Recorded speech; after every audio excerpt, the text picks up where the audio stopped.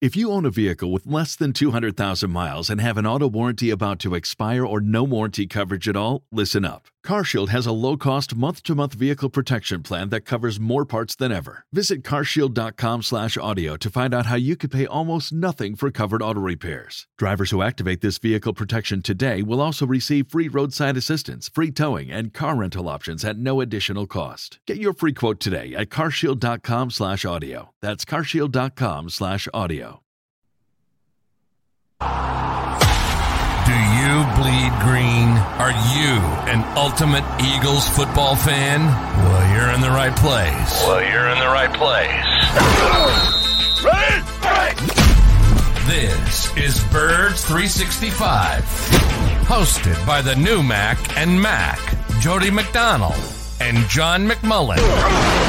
Here we go! Who collectively have covered and talked about more than 50 plus years of Eagles football. Kick off your day with Birds 365. You'll get debate. We love to argue. You'll get the real story from inside the locker room. And you'll hear from some of the great football minds from around the region. You're about to become an Eagles insider. Get in the game. Join Jody Mack and Johnny Mack and join the football community that flocks to Birds 365.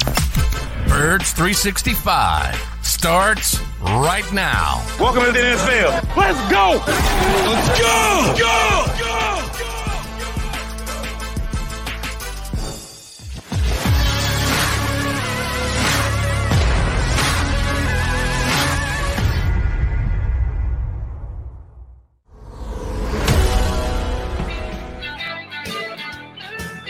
It's a back-to-work Tuesday after a nice long holiday weekend. Yes, we're back to work here on Birds 365. If you're heading back to work today after a long weekend, don't work too hard. And believe it or not, the Philadelphia Eagles are back to work today. Gonna get some grass time in. First day of phase 3 OTAs, the on-field stuff, Jody. We won't be there. And by we, I say the media, but first day, so back to work. Happy Tuesday, as Jonathan Gannon might say. Good for Jonathan Gannon, good for the Philadelphia Eagles. The fact that they are getting back onto the field is nice to know, seeing as the baseball team in town is going in the tank altogether too quickly. Yes, the attention may be focusing even more than usual on the Philadelphia Eagles, and that the beam is usually pretty bright with this football team, and it should be this year because they've had as good an off season as they've had. Yes, you guys not allowed in. Thursday is going to be your first day.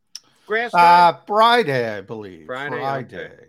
You gotta wait till Friday. All right. Still waiting for the schedule as usual, but tentative Friday. Tentatively, you're actually going to be able to get out there Friday, but the Birds will get together and actually do some physical activities. It's OTAs, training activities. What do you think these activities will include, Mr. McMullen? Well, Nick Sirianni told us no team drills, no 11 on 11. So it's going to be a bunch of 7 on 7 drills and, individual work before that. So, really, it's always hard when you're running around in shirts and shorts, even in a typical old school, let's call it football mindset, to get any feeling on the offensive line, the defensive line, and the running backs, all these physical positions.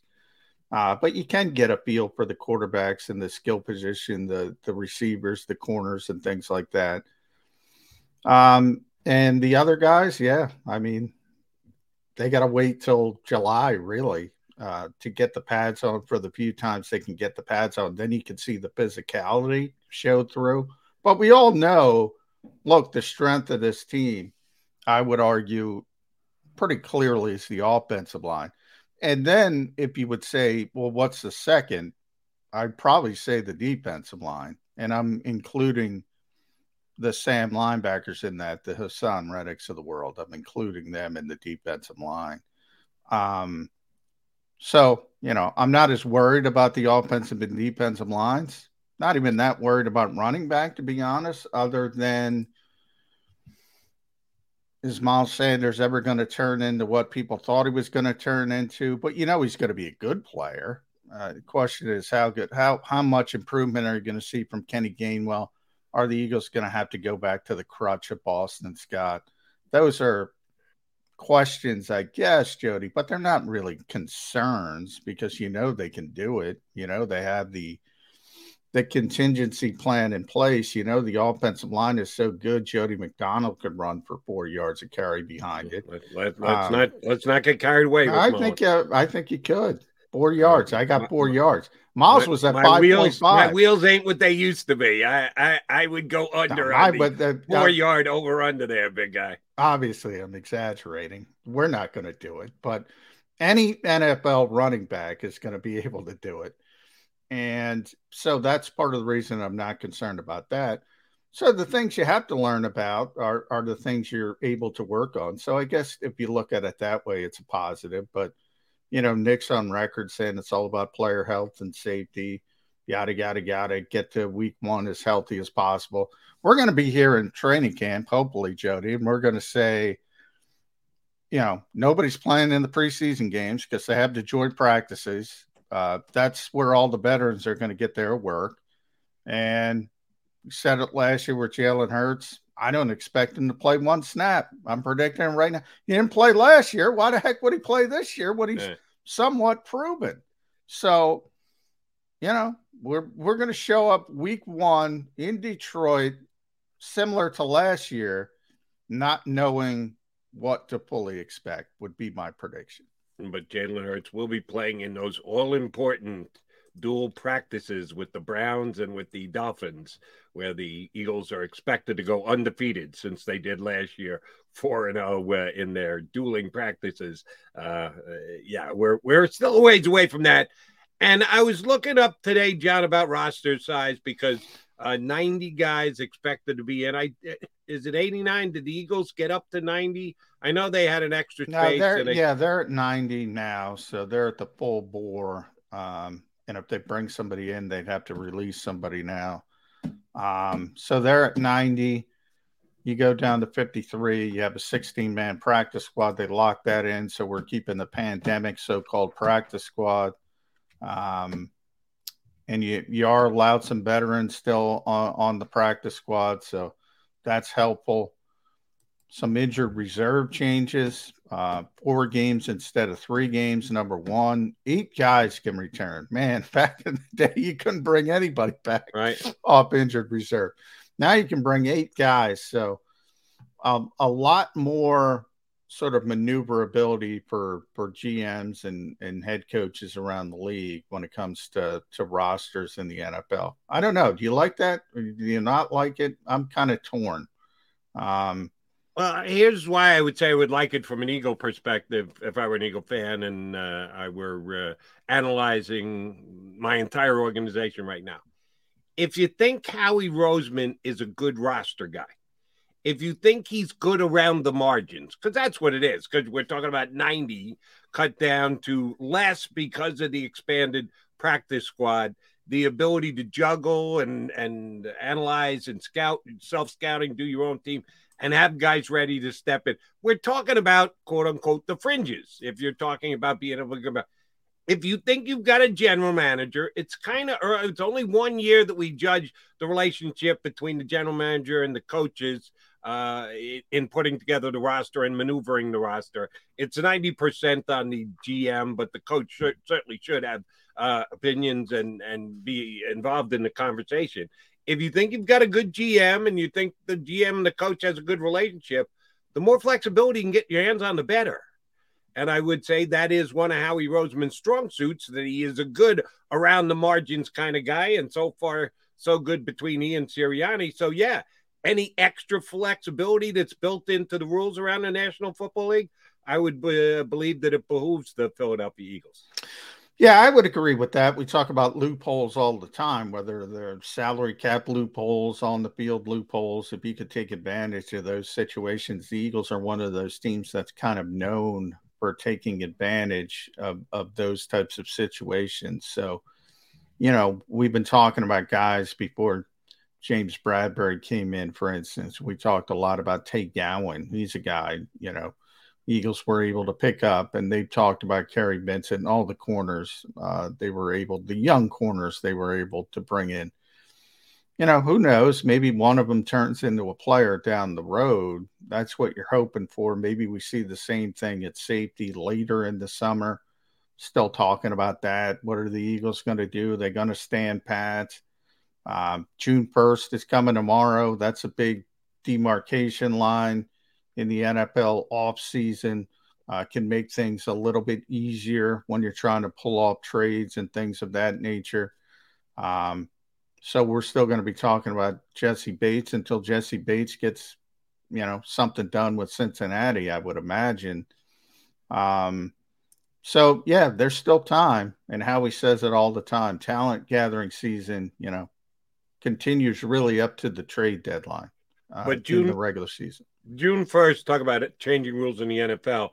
June 1st isn't as big a date as it used to be because they now have with June 1st designation for contracts and all. It used to be you had to wait till June 1st. Until June 1st came and went before you made a move that gave you cap flexibility, allowed you to cut a guy, spread it out over 2 years. Oh, you can do that in advance now. You can do it in February if you want. But you can do it in February. You can do it in February, but you do have to wait for the room. So I'll give you an example. Brandon Brooks retired. Comes June 1st is when this money comes off. Fletcher Cox is probably a better example. When he redid his deal, like the Eagles knew the salary cap relief that they were going to get by redoing the deal was coming, but it wasn't coming until June 1st. So it doesn't take into effect until June 1st. Now, to use Bates as an example, I forget what the salary cap is, what the franchise tag is for him. It's over $11 million. Is 11 and change, high 11s, I think. Yeah, somewhere in that range. I believe the Eagles don't have 11 plus million in salary cap space right now. So they will June 1st. So, for instance, that's a deal that can't be done until after June 1st for this reason. Now, everyone correctly assumes that the Eagles were to make that sort of trade, they're going to redo the deal, which they are. But for bookkeeping purposes, you have to fit him under your cap first, under his franchise tag, and then redo the deal.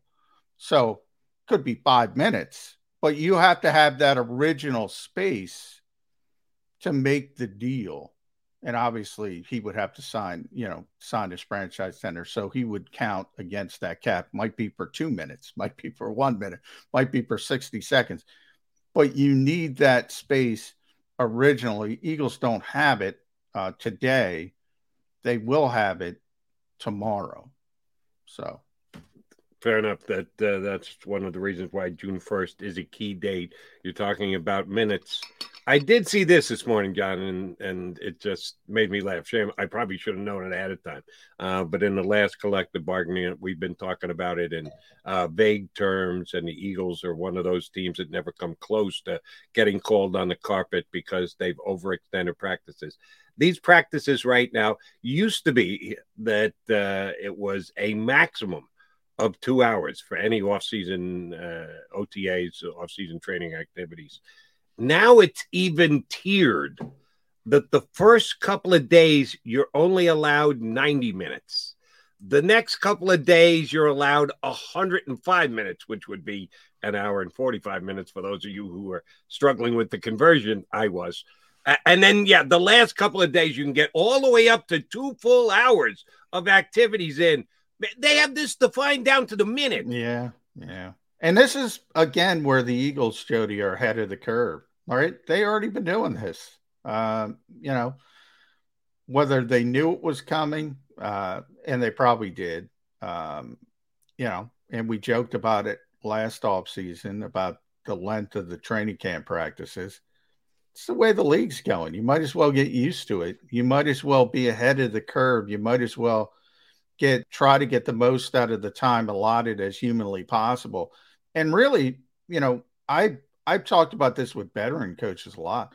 A lot of veteran coaches don't like it, bang their head against the wall. And that's all fine and good. And I agree with them in general principle, but it doesn't matter. That's the rules. You got to do the best you can with what is given to you. You can complain about it afterwards and say, this stinks, blah, blah, blah, whatever. And I'll agree with you. But I want somebody who's going to take advantage of what is available, not complain about what isn't available. And that's where I think the Eagles have been sort of ahead of the game. But I don't like it. They had this pesky thing, game days during the NFL, that they call like the rules there too. Play 60 minutes, can't jump off.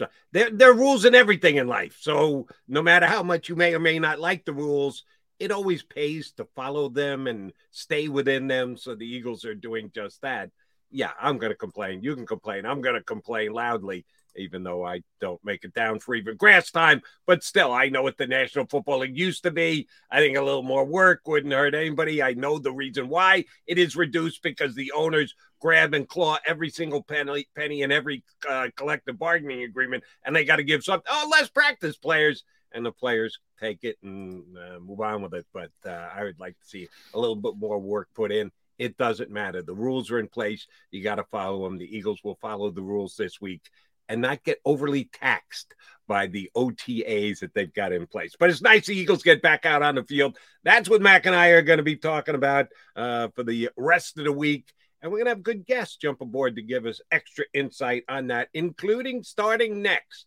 John Stolen is still doing some writing for Bleeding Green Nation. His podcast, Eye on the Enemy, a good listen for all you Birds fans out there. John Stolness joins us next here on Birds 365.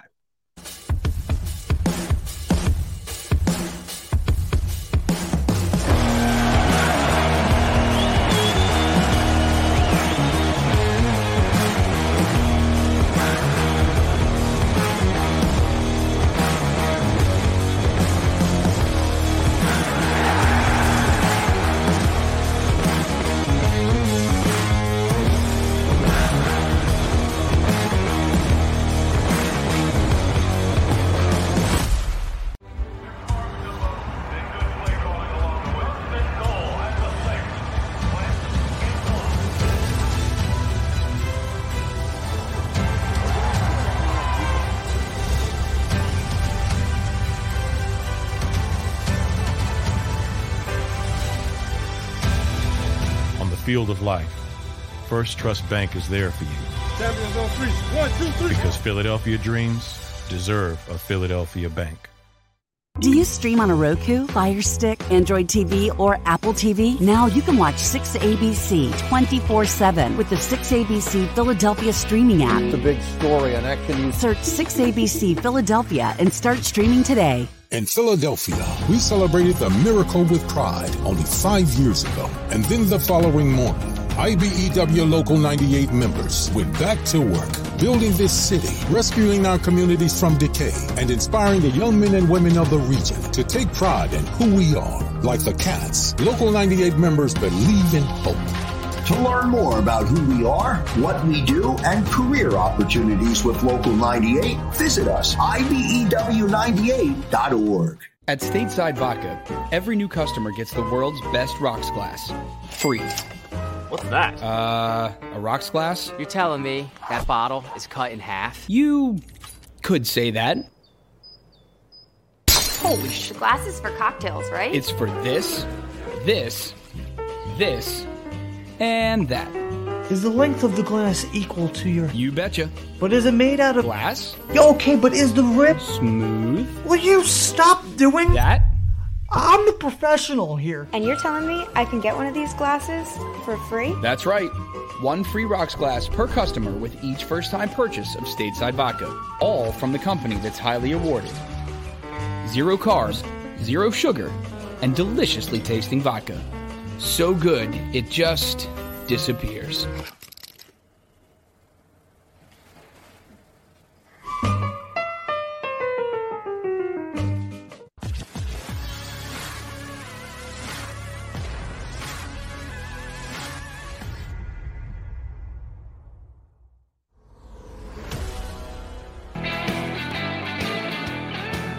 Tuesday edition of Birds 365. You got your Mac guys, McMullen and McDonald, talking about the Birds on the field. Yeah, the Birds are going to be on the field today for about 37 seconds. No, just kidding. Not heavy work, but nice to get the Birds back on the field. You know, talk about the Eagles, and we haven't had him on since the draft, and we do want to get his take on the entire Howie Roseman offseason. John Stolnis, contributor for Bleeding Green Nation, and also podcast co-host for Eye on the Enemy. John, how's your summer going so far? It's going good so far. I mean, I'm a Phillies fan too, so I mean that, you know, wish we had some live sports that were interesting, but I think that just gears us up for the Birds, right? Yeah. It's funny, John, because I think the rest of the teams in Philadelphia have all gotten into a sort of conspiracy to make things easier for the Eagles. Yeah. Because evidently they all want to. Not that it's hard for the Eagles, yeah. Right. But they make it easier. They somehow make it easier. So I agree with you. And it's tough to get through. And that's why on-field work is exciting, even though it's not exciting. And the Eagles are not going to do team drills. So Nick Sirianni's already confirmed it's scaled back to 7-on-7s, pretty much only individual work.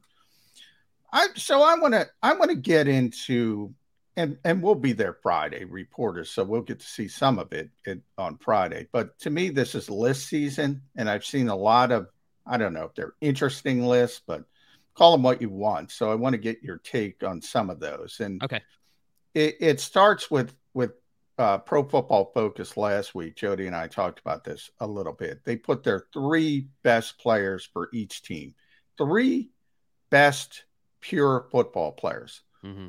For the Philadelphia Eagles, I want John Stolnis's 3 best pure football players, not value position, not helping you win, just who does their job the best.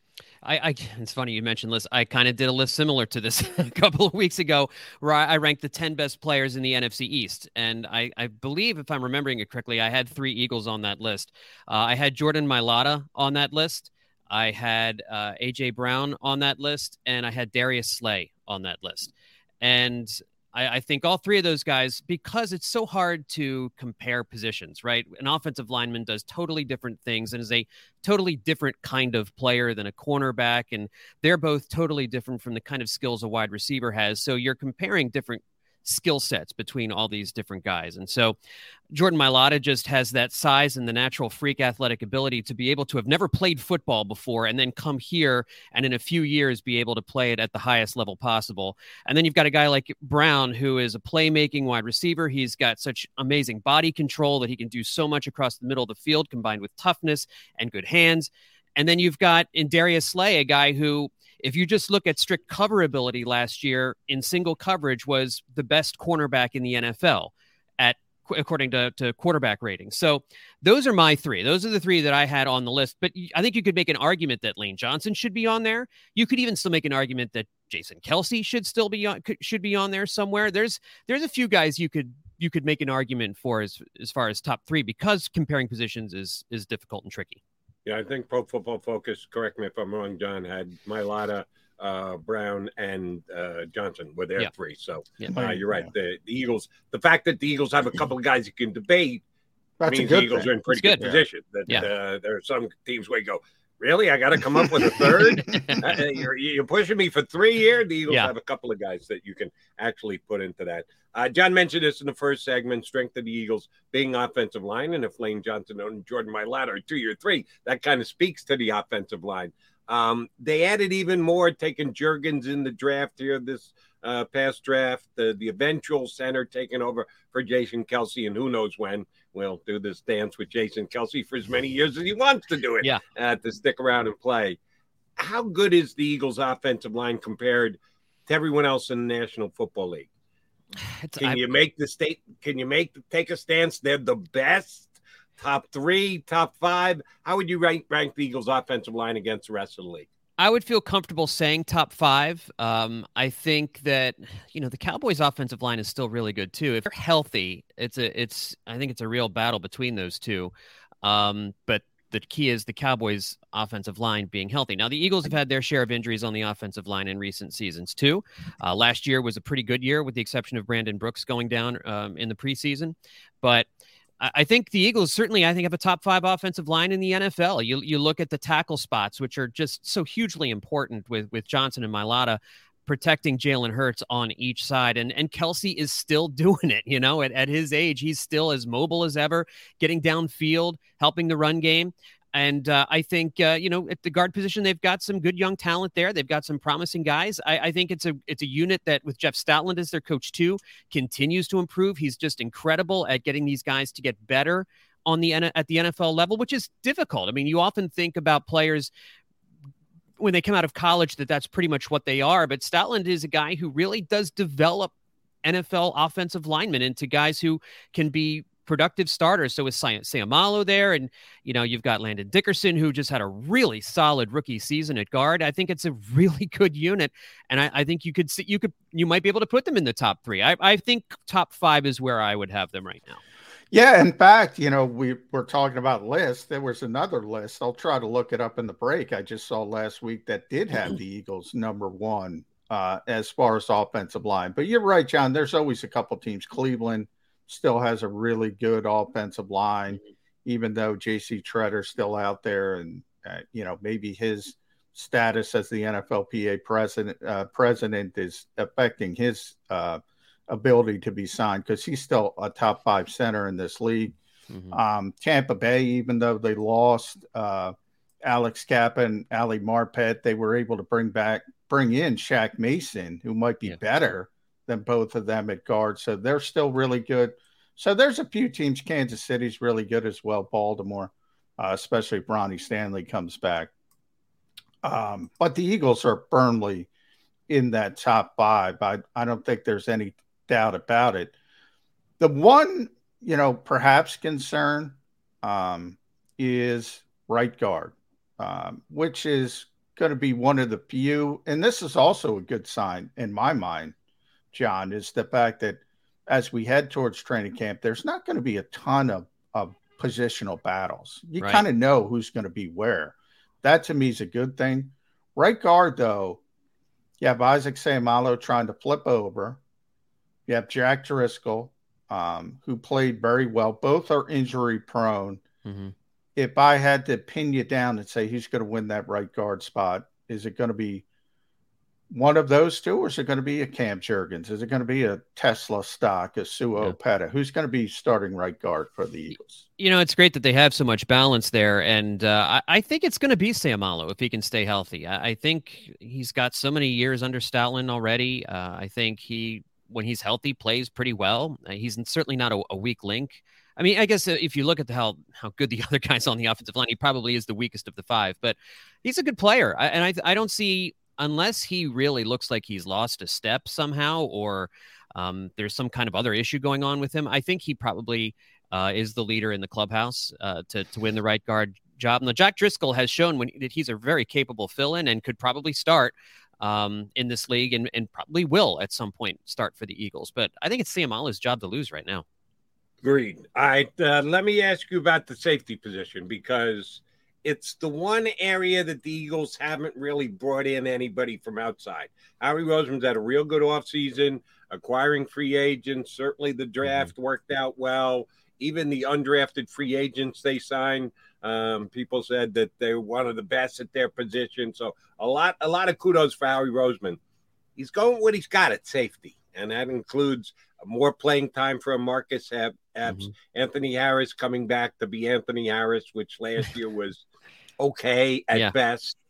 I think everyone is just waiting for another shoe to drop, and that the Eagles will do something at safety to upgrade, because Howie's upgraded everywhere else. You think that happens, or do you think they are willing to go back to war with the guys that they had at the safety position last year? I think they actually do like what they have at safety. I mean, you heard a lot of conversation during the offseason about how much they liked all the young cornerbacks that they had, but their actions will tell you exactly what they mean. And I think so far, I mean, we've seen them, they have tried to upgrade the safety position. I mean, they had conversations with Tyrann Mathieu. So, I mean, it's clear that I think they would upgrade if the right opportunity came along. I don't think they want to pour the money into the position.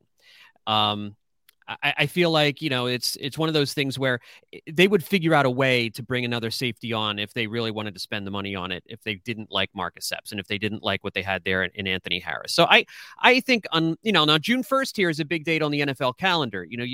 Once you get past the state, trades are a little bit more likely because you can spread some of the money around into future years. And so you might start to see the safety market for the Eagles move a little bit if they do decide that they want to upgrade there. But I think I also don't want to eliminate all young players, from this defense. They do have a fair amount of young guys that they drafted on the defensive line and a linebacker, but it's a very veteran group in the secondary. And I wouldn't mind seeing a guy like Marcus Epps get a shot and see what he can do, especially if getting a safety is going to really hammer you with the cap. But we'll see what happens here with June 1st, coming around tomorrow and whether they decide to make a move. But I feel like they really do like Marcus Epps. I think they want to see if he can win the job. Another young player I want to talk about, John, is Jalen Reagor. For this reason, June 1st on field, but off the field, Jalen went, obviously, the NFL as a whole. Jeff Gladney, who was a teammate of Jalen Reagor, TCU. They were both first-round picks in, I believe, 2020. 2020. But tragically passed away in an auto accident. Jalen was very close to him.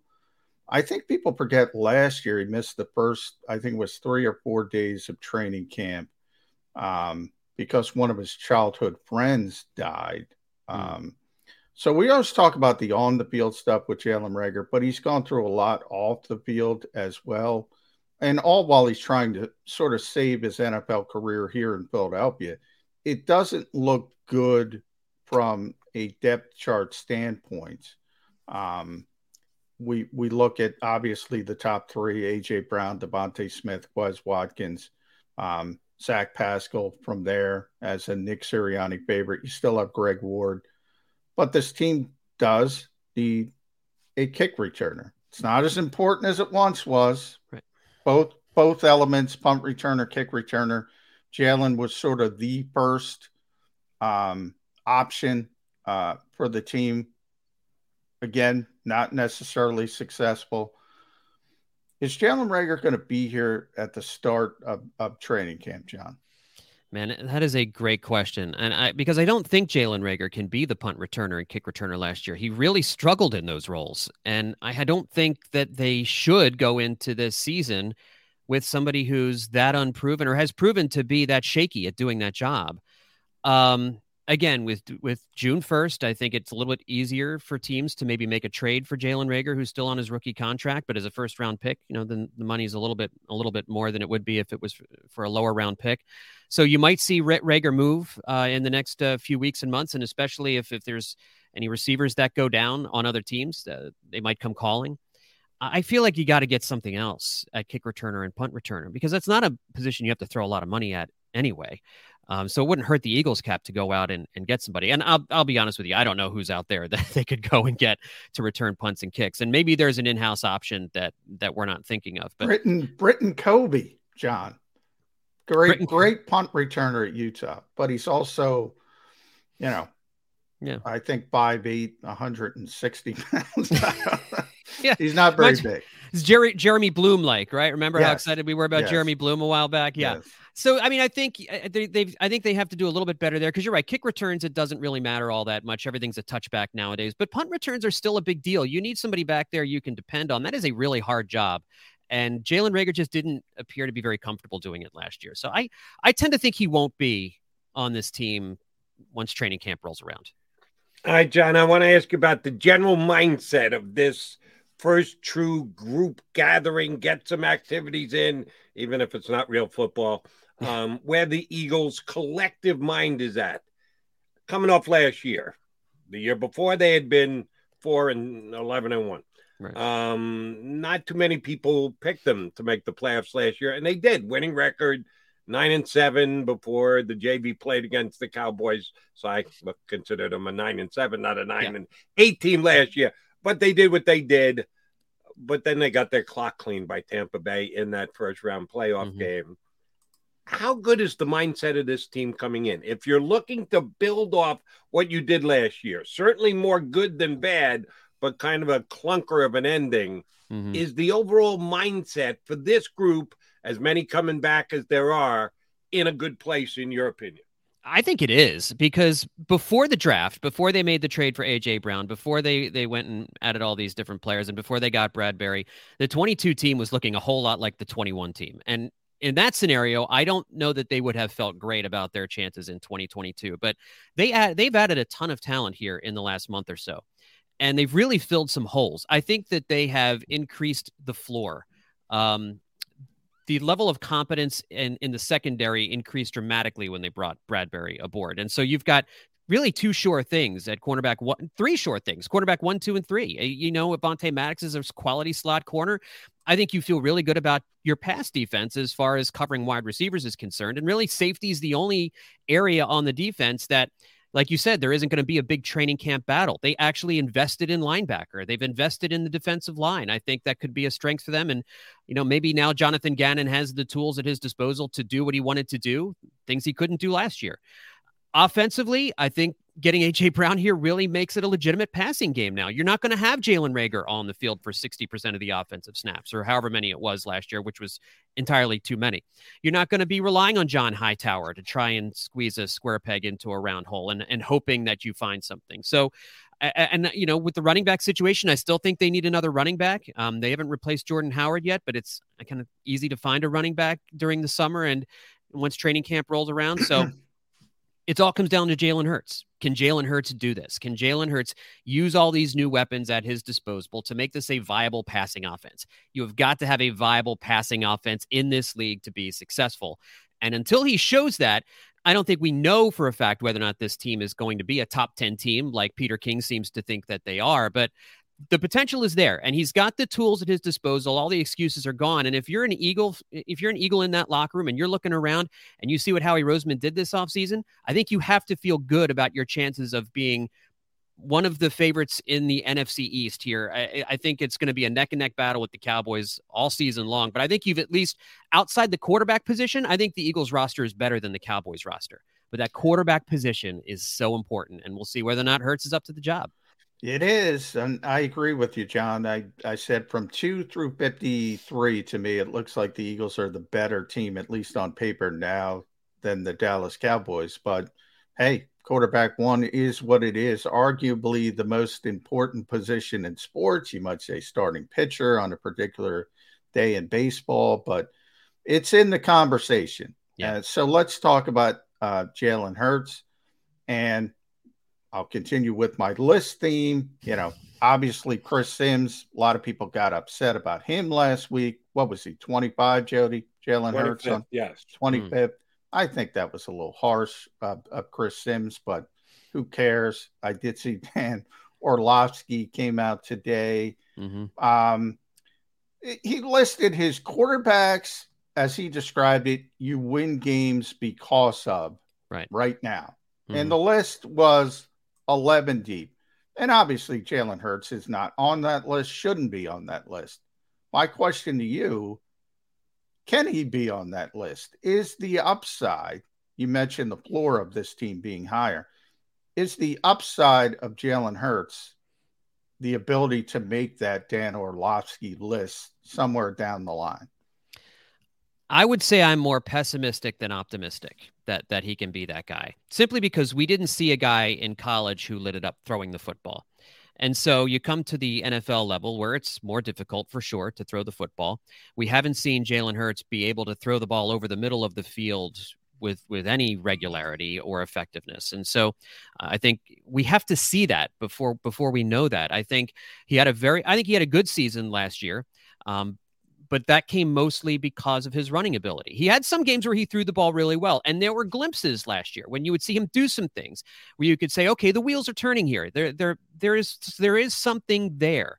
But we also don't often see quarterbacks make a big leap as a passer at the NFL level. I mean, Josh Allen is one, but Josh Allen was also a great thrower in college. And so, you know, he came to the NFL level and struggled, but then really worked at it and has turned into one of the best passing quarterbacks in the league. I don't know that we shouldn't expect Jalen Hurts to do anything like what Josh Allen did.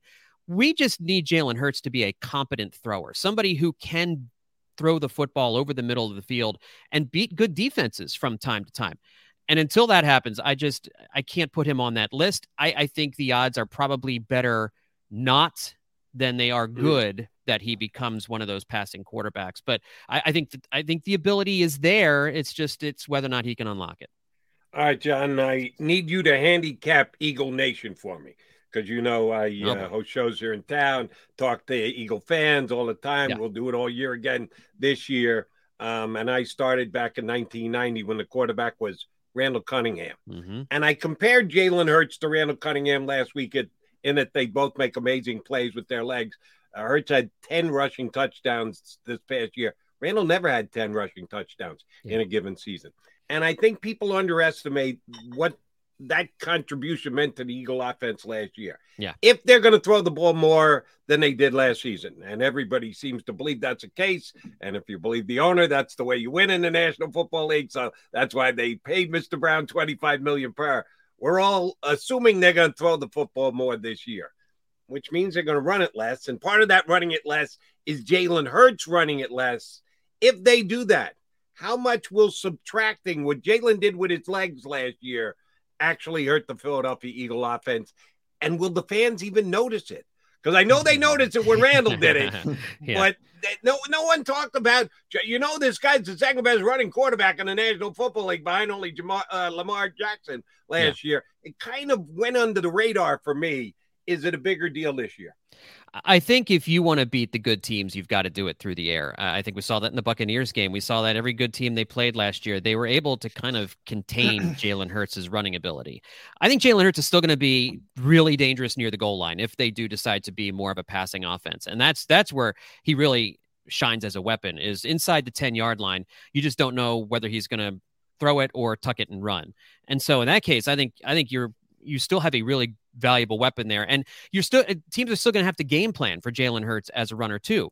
So I think the addition of A.J. Brown just is so huge for opening things up for this offense. And I don't think that Eagles fans will miss Jalen Hurts' running ability if he's targeting A.J. Brown and Devontae Smith is piling up 1,200 yards of receiving yards. And you've got Quez Watkins as a number 3 receiver who's got 800 yards receiving and 4 or 5 touchdowns. I think Eagles fans just want to see this team beat good teams. And I think when you do that, they don't really care whether it's Jalen Hurts running for 100 yards and 2 touchdowns or whether he's throwing for 300 yards and 3 touchdowns.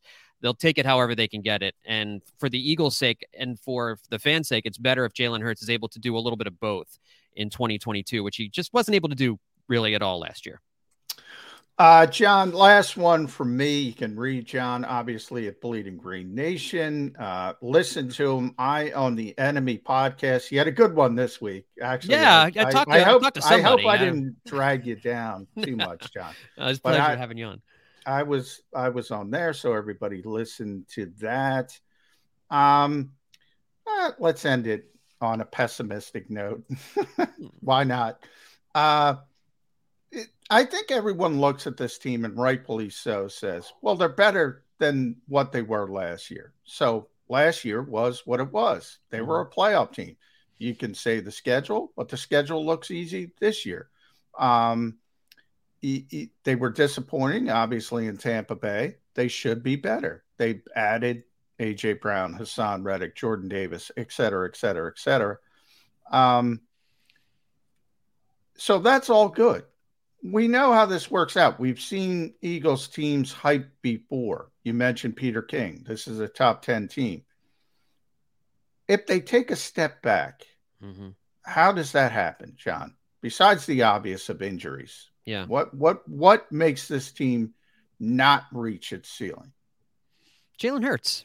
I really wish there was a better answer than that, or a more detailed answer than that. But if Jalen Hurts struggles, then this team doesn't reach where they want to go. Or I guess I'll add one other thing. We still have no idea if Jonathan Gannon can coach a defense. Last year, they were able to kind of mitigate points, but they allowed good quarterbacks to do whatever they wanted against that defense. Now, again, the schedule is very much in their favor. It's really hard to see how this Eagles team doesn't win at least 9 games this year, given the schedule that they have. But that being said, if the defensive line doesn't perform the way we think it will, Brandon Graham comes back and he's just not effective, and they're not getting to the quarterback.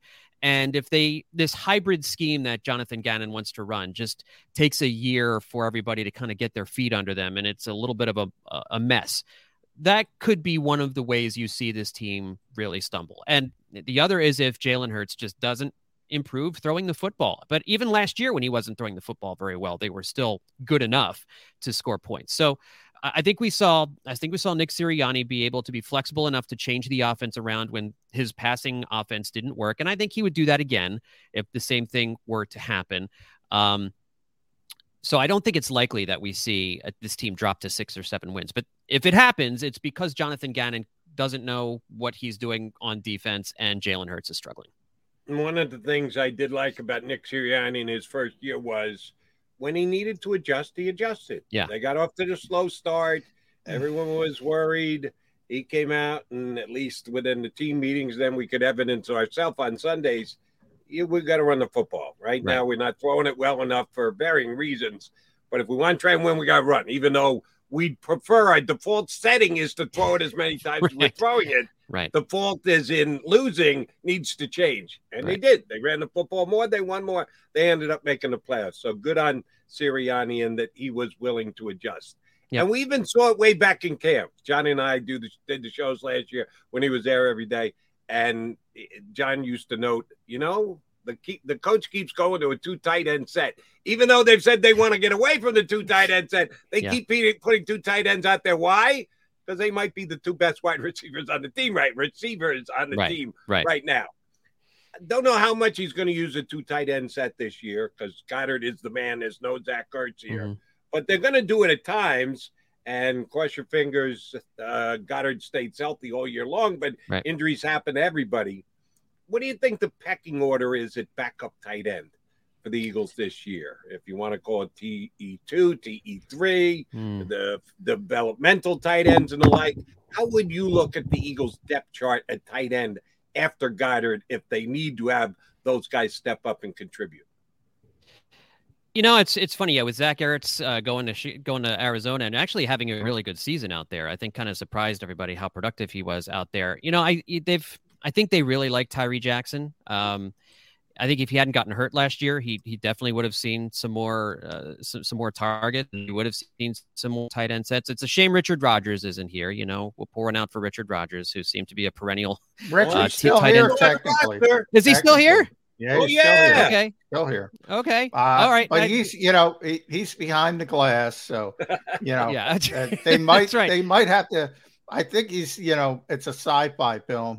They have these tubes in the back. Yeah. Julian Vanderbilt is still back there.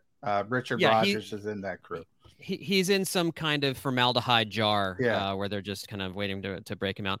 And Jack Stoll, I think, is actually number 2 on the depth chart in some places I've seen. But I think Tyree, if Tyree is healthy, I think he probably offers the most upside as the second tight end. And so it depends what Nick Sirianni wants to do with them, too, if he wants them to be passers or if he wants them to be run blockers mostly. But Tyree Jackson is the more interesting of the backup tight ends. He'd be the guy that I would want to see the most in training camp and in the preseason games, because if they're not going to play their starters, which it certainly doesn't sound like they're going to do, might see a lot of run from Tyree Jackson as tight end 1. He'd probably be my choice to be the backup if all things are being equal. No, I went and hyped your podcast, and you get McMullen on as a guest, and now I have to question. Now we got to get Jody on now. Yeah, that's right. Anytime, but you've been good enough to come on with us. Anytime I can come on with you, that's perfectly fine. Wonderful. You'll get even less views if you put me on than you did McMullen. But we'll give it a shot if you want to go down that road. John, we appreciate you coming down our road with us. We will certainly be getting you back during the offseason when the Eagles are in a camp and we get a little closer to the regular season. Thanks for hopping on with us today. Sounds great, guys. Thanks a lot. Thanks, John Stolness. Eye on the Enemy podcast. When did he put the request out for you to hop on with him? Last week, about all the upheaval in the scouting department, which by the way, we should have some clarification, I would think, probably early in the month of June. Brandon Hunt, which I mentioned on John's podcast, is probably going to get the job. Then he got the job. So he's going to be in. He's going to be a high-profile situation. Also, I got big news for the Jacob Media Network. I want to mention that, Jody. JacobSports.com live, so everyone can go there. Not only are you going to be able to listen to the shows, you can still go to YouTube, obviously, youtube.com/JacobSports. But here, hey, it's simple. Bookmark it, JacobSports.com. You have all the shows right there. Birds 365, Sports Take, National Football Show, all the specials. You can sign up when we do our giveaways during the season. You're going to have to sign up, so you might as well get it done for the email list. And we give away jerseys, tickets, all that good stuff that Joe Kraus always hands out. And you get to read my stuff, loves too. to give away those jerseys. Loves to give away He stuff. loves to give away those jerseys. Loves it.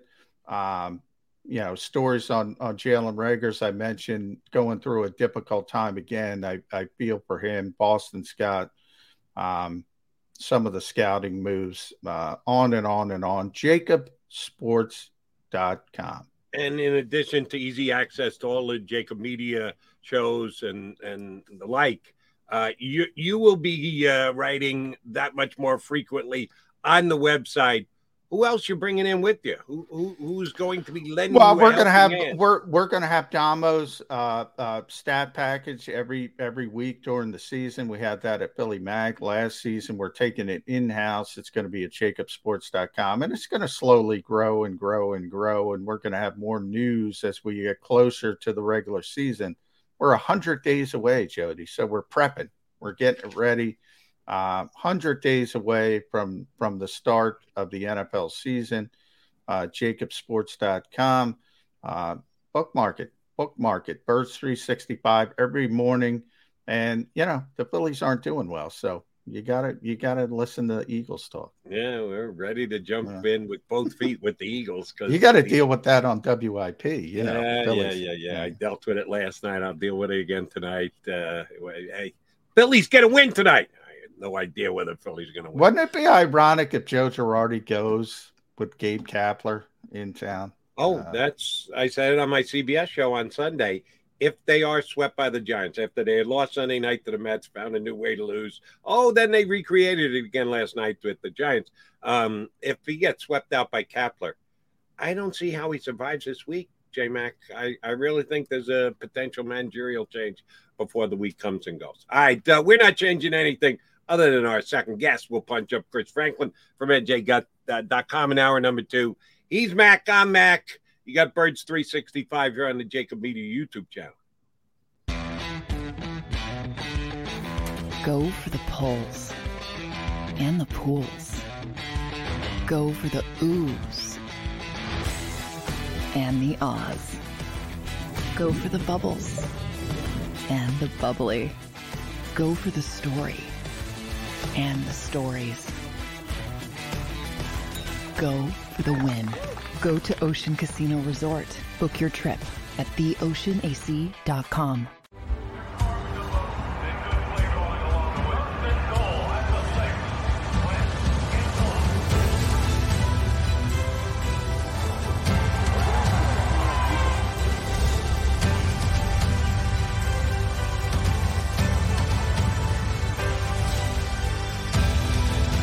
Field of life, First Trust Bank is there for you.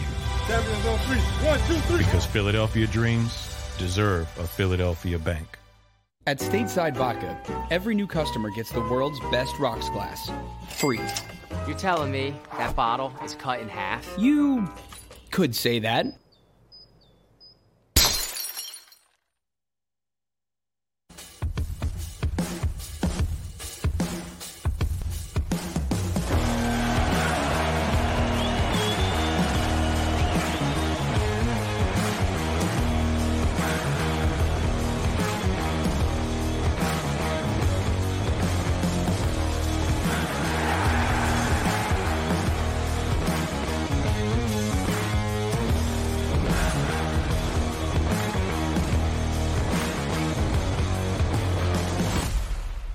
At Action News, we cherish every moment, and it's our profound responsibility to bring you closer to your world.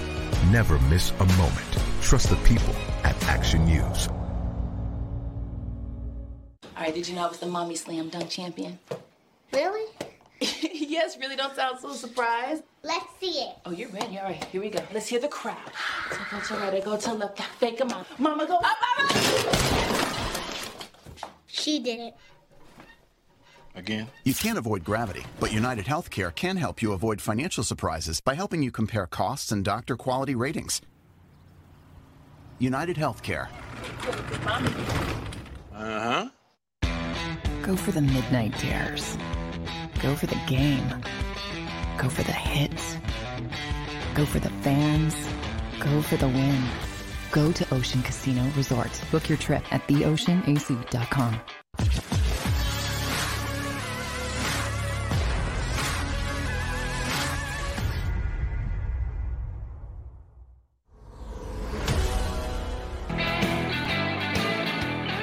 Appreciate you streaming on into the deep end of the pool here with us Birds fans on Birds 365. McMullen and McDonald here on a day after a lengthy holiday weekend where everybody is getting back to work, including the Philadelphia Eagles with OTA action here. John just gave you a countdown. I needed to double check. I said, is my math this bad? Maybe you were just rounding off. 103 days till 103. Now, yes. I just saw it on Twitter, so I didn't do the home. Somebody tweeted it's 100 days, not from the Eagles. Thursday night. The Eagles. Yeah, for the NFL start this year. I should say right. NFL. Because this is one where, damn, I stink at math, but I can do this because we're at the 30th. 30 days in June, 31 in July, 31 in August. That's 92, and the Eagles play on September 11th. That's 103. Yeah. So that's the Thursday night game. 100 days from the Thursday night NFL. There you go. That's where you came up with the 100. Yeah, I'm tracking the Eagles since they don't play in that Thursday night game. 103 days till the first Eagle game this year, which means we're almost into double digits. A couple more days by the end of the week, we'll be down to double-digit days until the season gets ready. And with the Eagles in OTAs this week, one thing you got to – I know it just seems like we're bending over backwards to give Howie Roseman credit, but sorry, if he earned it, he earned it.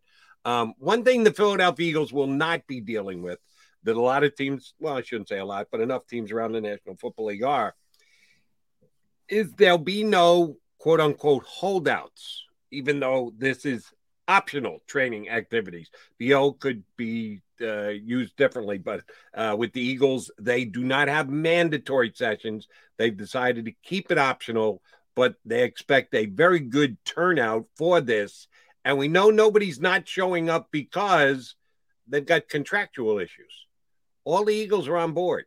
Everybody is good with what they're earning this year. There isn't a guy who desperately wants to get his contract renegotiated and is put off because of it. There's nobody on a tender right now that doesn't want to be tendered and is threatening on holding out like a Jesse Bates in Cincinnati. The Eagles are pretty good at managing this stuff in previous years, but the fact that they have absolutely no one, John, that is not content with their contract coming into their first official workout means should be pretty smooth sailing for Nick Sirianni.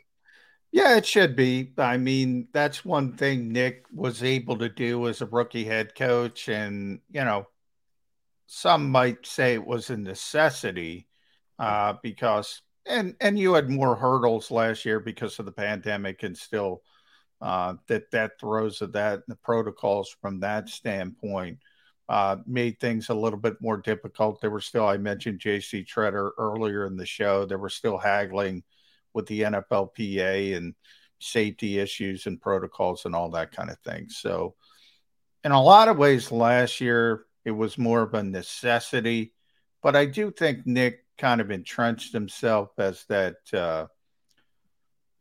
for lack of a better term, the players coach, players like coach, who's going to listen to the players, going to pay attention to some of their needs. At least certainly that's how it's going to be spun. And they like the way things went last year. So even though they don't have to worry about the protocols, they said, well, let's just do the same thing again and scrap minicamp. And, you know, I think it's worth saying I don't think it matters. You know me, Jody. I don't think it matters. Certainly for veteran players at all. I do think it's valuable for young players and rookie players just from a comfort situation, getting to know the facility, getting to know the city, more time together with your teammates, ingratiating yourself in the building, getting to learn people, just getting more comfortable. Anybody who's ever started a job knows those first couple of days, that's not the most comfortable feeling in the world. You don't know anybody. You're kind of thrown out in the middle and, hey, figure it out and all that kind of stuff. And then as you go on, you get more comfortable and it becomes second nature. So I think all of that is real life stuff that not a lot of people think of. But I do think it's worth saying there's 32 teams in this league, right? 30 of them are having mandatory minicamps. 2 aren't. And one of them's the Cincinnati Bengals. And Cincinnati Bengals, yeah, you can talk about the cheapness, but I don't think it's the cheapness as much as they are coming off the longest season in NFL history, because obviously it was the first 17-game season. Plus, they were a wild card team that made it all the way to the Super Bowl. So they played as much football as you can possibly play. And nobody else has played all that. So they think, that was very taxing on the players and the roster and all that kind of stuff. So even that, it makes a little bit more sense from Cincinnati's standpoint. So the Eagles are kind of out by themselves as being the one team saying, we don't need it. And I don't think they do need it. And I think they're ahead of the curve, as we mentioned a little bit when we talked about the length of practices, and they scaled back a little bit earlier. Now you're forced to scale back. They were ahead of the curve. They'll probably be ahead of the curve now. But what we were talking about with John Stolnish, Jody, and they underachieve, all this stuff is going to be brought up. And that's going to be brought up. It's going to be brought up.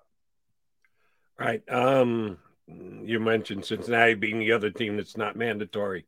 I don't know why I'm defending the Cincinnati Bengals. Save big on brunch for mom, all in the Kroger app. Get 16-ounce packs of flavorful Angus 90% lean ground sirloin for $4.99 each with a digital coupon. Then buy 2, get 2 free on 12 packs of delicious Coca-Cola, Pepsi, or 7-Up, all with your card. Shop these deals at your local Kroger, less than 5 miles away. Or tap the screen now to download the Kroger app to save big today. Kroger, fresh for everyone. Prices and product availability subject to change. Restrictions apply. See site for details. Here. They won their division last year, so they weren't a wild card. They played wild card weekend, and with the new yes, format, I'm sorry, you're right. There's a whole bunch of teams that have to play wild card weekend. A lot of divisional winners have to play wild card weekend. As they changed it, yes, longest, but they played as much football as you could possibly play. Longest season. That's the bigger part. But you're correct. Yes, Rams and Bengals both played as many games as they did last year, which is more than anybody's ever played before. You're right.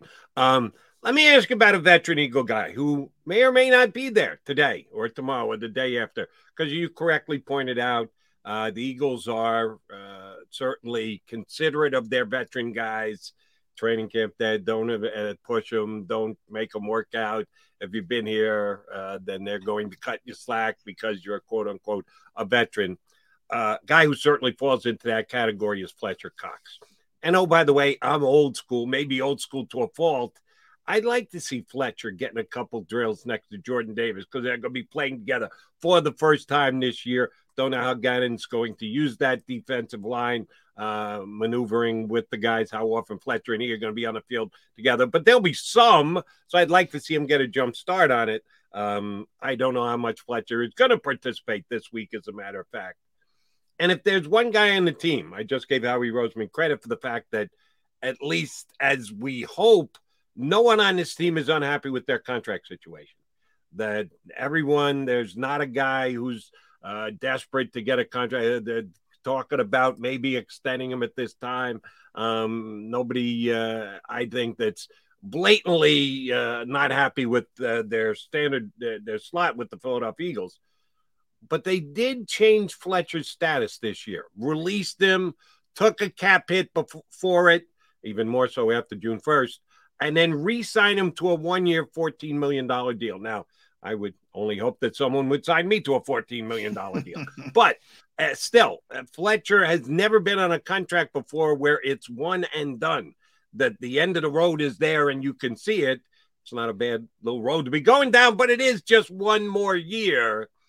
Fletcher Cox's attitude coming into this camp: good, okay, tentative, maybe an unknown chip on his shoulder. Goes both ways. Sometimes a guy comes in, 1-year deal, kind of a prove it type thing. Does he want to continue playing thereafter? Major motivation. You get the absolute best out of him. Some guys play distracted. Some guys get ticked off. What do you think Fletcher Cox's attitude is as the OTA start this year for 2022? Well, I think we broke some news there that you're not holding out for $14 million for WIP on the potential weekend. So, but I'm going to fight for you. Jody deserves $14 million, so I'm going to fight for you.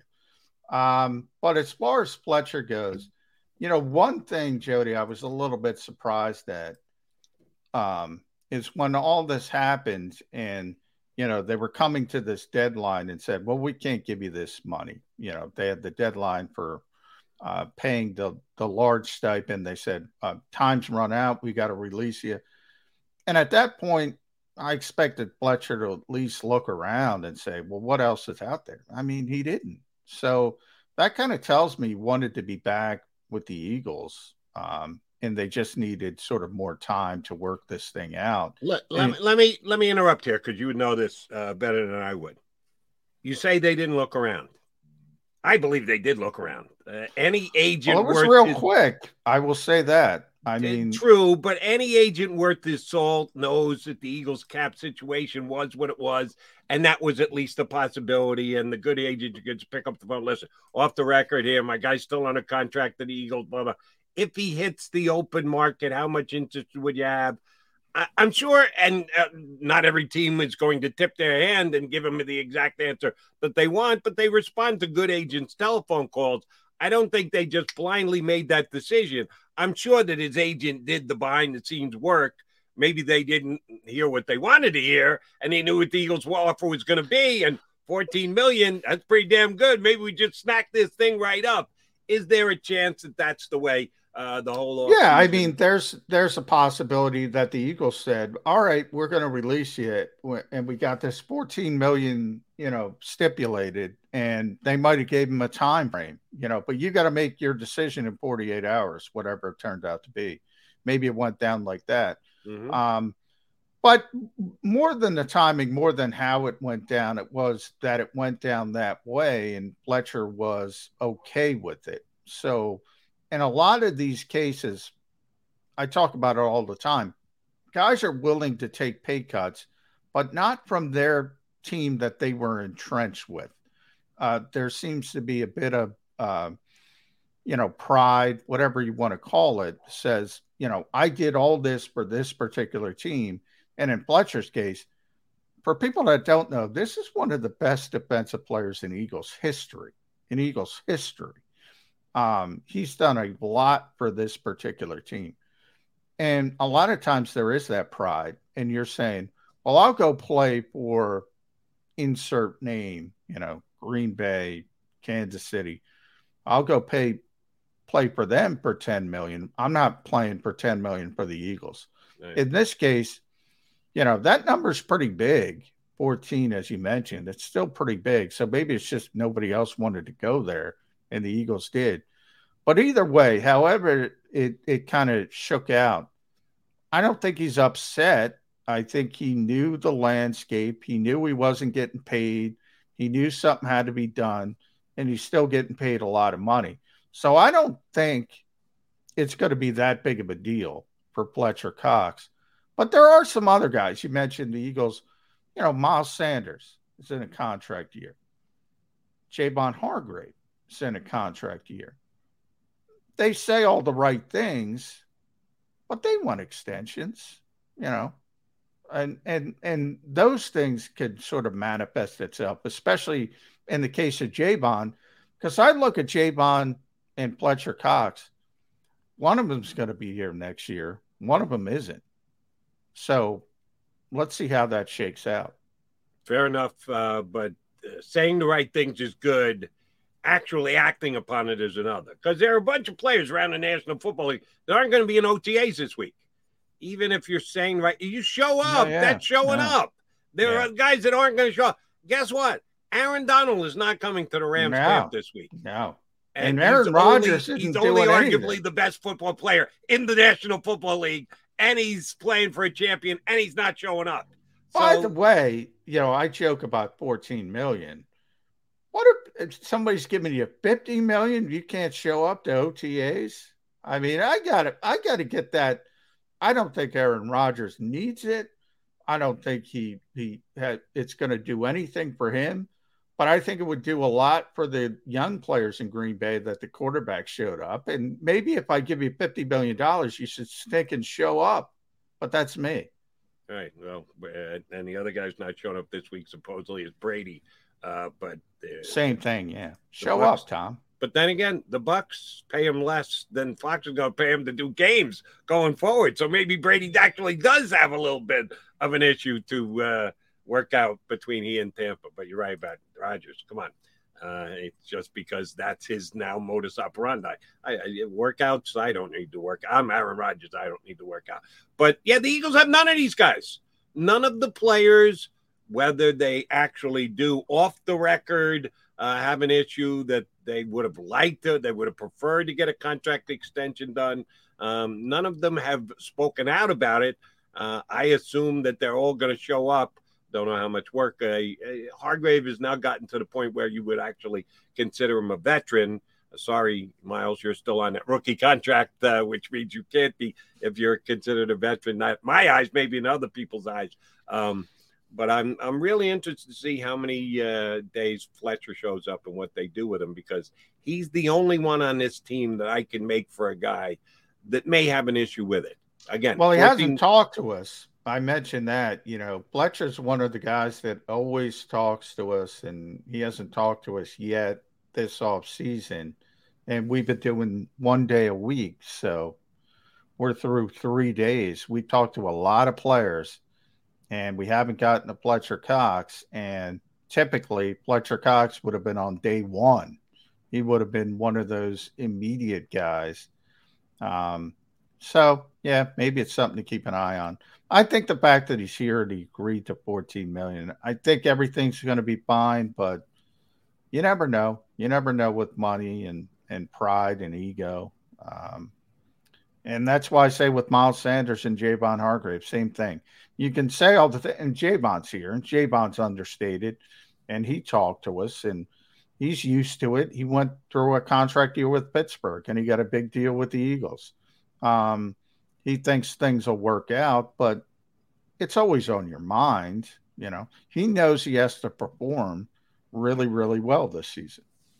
Right, because he got off to a great start last year with plenty of sacks in the first 4 or 5 games, and then the sacks slowed down, and he did not rate all that well as a defensive run stopper, which means he's probably going to be playing less on first down than he was last year with the addition of Jordan Davis. And you're right, much like Fletcher Cox, he's on a contract year. So the Eagles' defensive tackle situation, while both of the guys are very good players and highly ranked and thought of players, they're both kind of singing for their supper this year, which, again, can cut either way. Either the guys are distracted and or a little ticked off, or they're hungry and they're out to make a point with a chip on their shoulder. Is Jonathan Gannon going to be able to play that game, get inside his defensive players' heads and keep them on the motivated swing more than anything else? Yeah, you never know how players are going to look at it, because, if you have guys who look at the depth chart and say, well, Jordan Davis is here and Milt Williams is here, guess what? They're going to be here next year. And then you start saying, well, Javon Hargrave needs a new contract. We have to go year to year with Fletcher at 14. Javon's at 13. How much money can you pay the defensive tackle position? If people start looking at it that way, and agents certainly do, they say, well, You know, they're going to move on. Just what I said. They're going to move on from one of them. And they're both aware of it. On paper, it looks that way. And if, oh, by the way, Fletcher is that guy, I think John correctly positioned Fletcher in not only where he stands with this team, but in Eagle history. He's been a dynamite contributor at the defensive tackle for years now here in Philadelphia, including a big-time contribution for the World Championship back in 2017. If they move on from Fletcher Cox this season, again, kudos to Howie Roseman. He did do the cap maneuvering and cap crunching that when I shouldn't say when, I say if Fletcher moves on after this season, no future money lost for the Eagles. The Eagles like to do those push the debt into the future type deals to get certain things done, and they oftentimes have a big dead cap salary hit number. It'll be zero with Fletcher Cox because he is on just a one-year contract this year. They've already taken the dead money hit with the ending Fletcher Cox's contract last year. So that does put him in a very good flexibility position going forward into 2023. All right, McMullen and McDonald here with you on Birds 365. We'll take a quick timeout, and then we'll be joined by one of our faves, one of the best who cover the Eagles on a day-in, day-out basis. He does it for NJ.com. Chris Franklin's going to jump aboard Birds 365. Go for the pulls and the pools. Go for the oohs and the ahs. Go for the bubbles and the bubbly. Go for the story and the stories. Go for the win. Go to Ocean Casino Resort. Book your trip at theoceanac.com.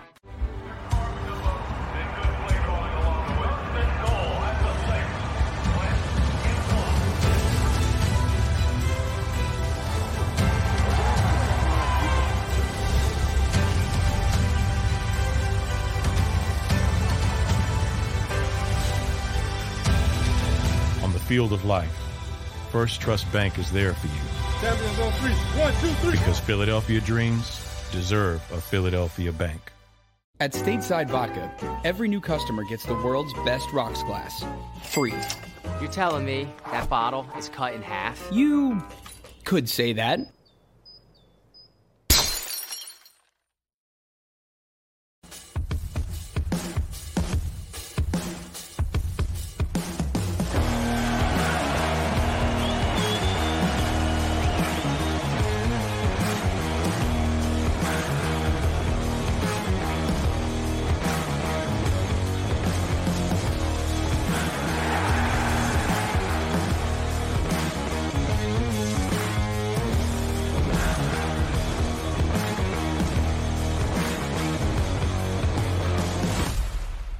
At Action News, we cherish every moment, and it's our profound responsibility to bring you closer to your world. Never miss a moment. Trust the people at Action News. All right, did you know I was the Mommy Slam Dunk Champion? Really? Yes, really, don't sound so surprised. Let's see it. Oh, you're ready. All right, here we go. Let's hear the crowd. So go to right, go to left, fake 'em out. Mama, go up, mama! She did it. Again? You can't avoid gravity, but United Healthcare can help you avoid financial surprises by helping you compare costs and doctor quality ratings. United Healthcare. Uh-huh. Go for the midnight dares. Go for the game. Go for the hits. Go for the fans. Go for the win. Go to Ocean Casino Resort. Book your trip at theoceanac.com.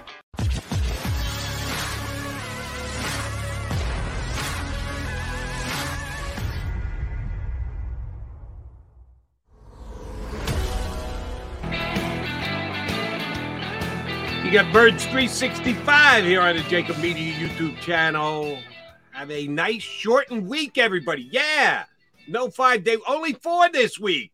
Hope you enjoyed your entire Memorial Day weekend. Glad to be back on Birds 365 for you. When we go away for 3 days, it seems like, damn, got to get back to work. We're not paying enough attention to the Eagles. We are today. John and I have already been talking about them. We bring in a third expert to talk Eagles football with us. He does it for NJ.com. He's our buddy Chris Franklin. And I got to be honest with you here. He's got the microphone in front of his neck. I thought he had a tie on. I was going to go, wait a minute. I know we're back to work, but Franklin's wearing a tie? Yeah. You wear T-shirts on a day-in, day-out basis. Why the hell you so dressed up? Well, sometimes you gotta be chic, to be on period. So I gotta make sure I was ready for this, and it's a momentous occasion. So I had to be ready for the occasion. Formal. Well, it's that tie/microphone, which is going to be on Amazon. Patent pending, $24.99. It can be yours today on Very QVC. nice. By the way, over your right shoulder, Chris, we got. I assume you're in the NJ.com newsroom. We got. Is that Miles Sanders and Brandon Brooks? That's the LaShawn McCoy, the snow game. Our photographer LaShawn Tim Hawk McCoy. took the shot. All I saw was I thought I saw 26 and 79, so I can't see it that well. So it's Todd Harrimans and Shady McCoy. All right. Yep, from the snow game. Yeah, Tim Hawk, who's one of our great photographers here. He took that and they blew it up when they first opened this building. And I figured, why not go on the other side of the building today just to try some things I out? was thinking current Eagles, but that's even better. That's cool. Yeah. All right. Well, let's talk about the current Eagles, Chris, and on-field OTAs. Exciting. They start today. We're not going to be in there until later in the week. But you mentioned some things about this time of year. What particularly do you want to see out of the Eagles, or what do you find interesting about these OTAs? Number one, the scale back. No team drills. It's all 7-on-7. Are we getting closer to flag football, 7-on-7? I would, the way the referees and everything else are calling it, I thought we were already there. Just had the pads and the helmets, but I'm really looking forward to this actually when it comes, especially to 7-on-7, because I think, especially with this team, I think two of the things that they had to worry about last year was the passing offense and then the secondary. And when you look at this now, you got them going head to head, and they're much improved. I mean, you have A.J. Brown, Devonta Smith, and Quez Watkins going against James Bradbury and Vontae Maddox and Darius Slay. I mean, that's everyday practice. I'm really looking forward to seeing that, and I'm looking to see how much Jalen Hurts improved when it's see what things he tweaked, and so I'm really looking forward to 7-7. I know it's not the traditional time, but hey, let the linemen work their things out on the other side of the field. I want to see those passing aspects of the game. All right, we've been going for yucks here, so I'm going to go for a couple more. When you get in there for OTAs on Friday, positioning is key. Who is the guy that you want to make sure you're nowhere near? That you want to be positioned somewhere. He's either too loud, or he's always got the phone going, or he's talking to somebody else. Who do you want to stay away from? Right. You go in, you let him get his spot, and you go exactly the opposite direction. Who's Chris, that guy? I'm going to help Chris with this one. He already got rid of him with Mike K. No. Hey, shot. All right. No. I miss my role by my tag team partner. No, but when overall, it depends on what move Fletcher Cox is in. Because if he's I'm talking to other media guys. He wants you to rip. He wants you to rip. You got another guy on blast on the Eagles beat. That's what I know exactly. You can beg off if you want and say, Jody, I know. It's the guy who sits to the left of you, Chris. I will not confirm nor deny that, but also I think it's the guy who sits in my seat. I think it's the guy who sits in my seat mainly. I think that Chris Franklin guy, he's annoying. Sometimes he sits around you. He's like, why is he mumbling so much? What are you trying to project? Chris, project. But yeah, that's that guy. That's the guy I don't like. He's annoying. Chris is too nice of a guy to rip. But there's plenty. There's plenty to choose from. No comment. I was kidding. Everybody's been real chill. I lucked out since I've been here. I've lucked out. So I've been on it as an outsider looking in at first. I was like, what am I getting myself into? But when you start to get to know people, it's like, oh wow, they're not that bad. But for appearance sake, no, we're tough. We're no. You can't mess with us. Philly media, what? All right, I tried to get you to beat up on one of your brethren. You won't do it. You got too much class. So let's get the guys on the field. Jalen Hurts. For Jalen, the last month, 6 weeks, thereabouts, has actually been okay, because as soon as the season ended and the Eagles didn't advance in the playoffs, everyone started with, the quarterback's not good. We got to get a better quarterback. Let's talk about making a trade for a big-time quarterback. When the Eagles have done what they've done during this offseason, it's kind of taken Jalen off the front burner and put him on the back burner, because the Eagles have done a nice job growing their roster and getting better at several different positions.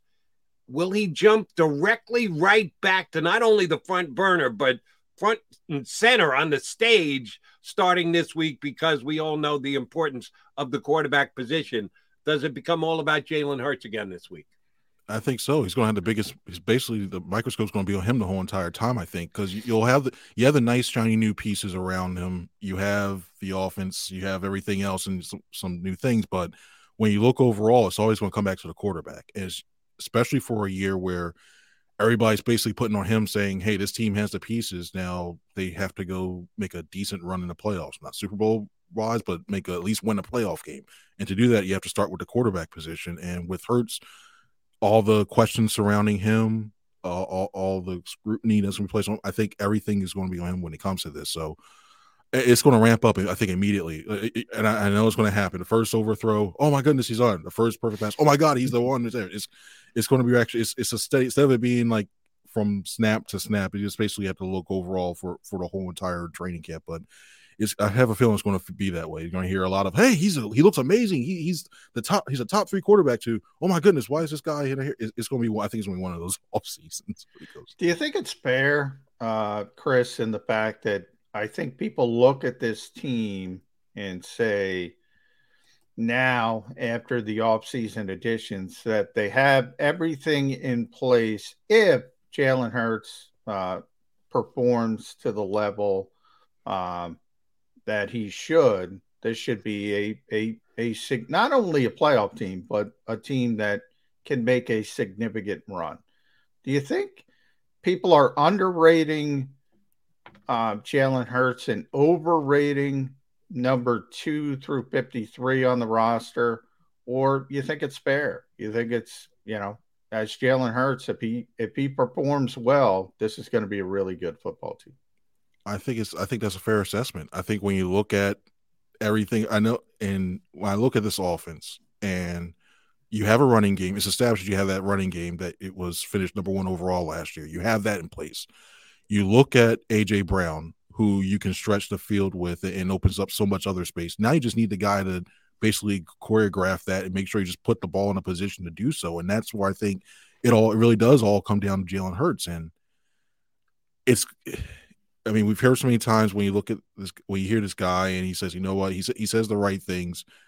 You see the potential on him at times when he makes some of these plays, and you just hope that experience that he's gathered over this offseason, the experience of starting those games, you just hope that he basically does something with that. Because if he really does, I think if he improves himself, 4,600 total yards is the way to look at when you look at 4,000 passing, 600 yards rushing, because you will want that passing offense to throw a little bit more.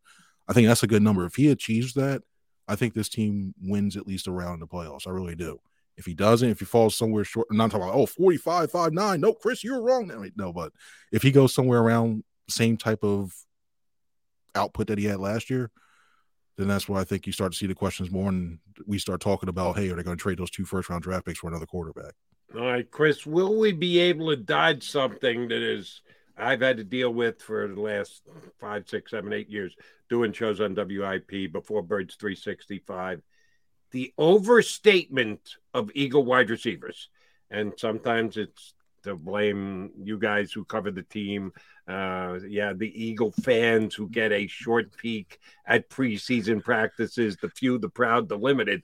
But every year there seems to be a guy who people overestimate because of what he does in shorts and a T-shirt. Oh, the great routes that he's running, the hands that he's showing. And then we find out Nelson Aguilar is still Nelson Aguilar, and that Jalen Reagor is Jalen Reagor, and J.J. Arcega-Whiteside when the games start. There's always a guy that is getting too much buzz prior to the season starting, and then he disappoints during the season. I don't see that guy on the roster this year.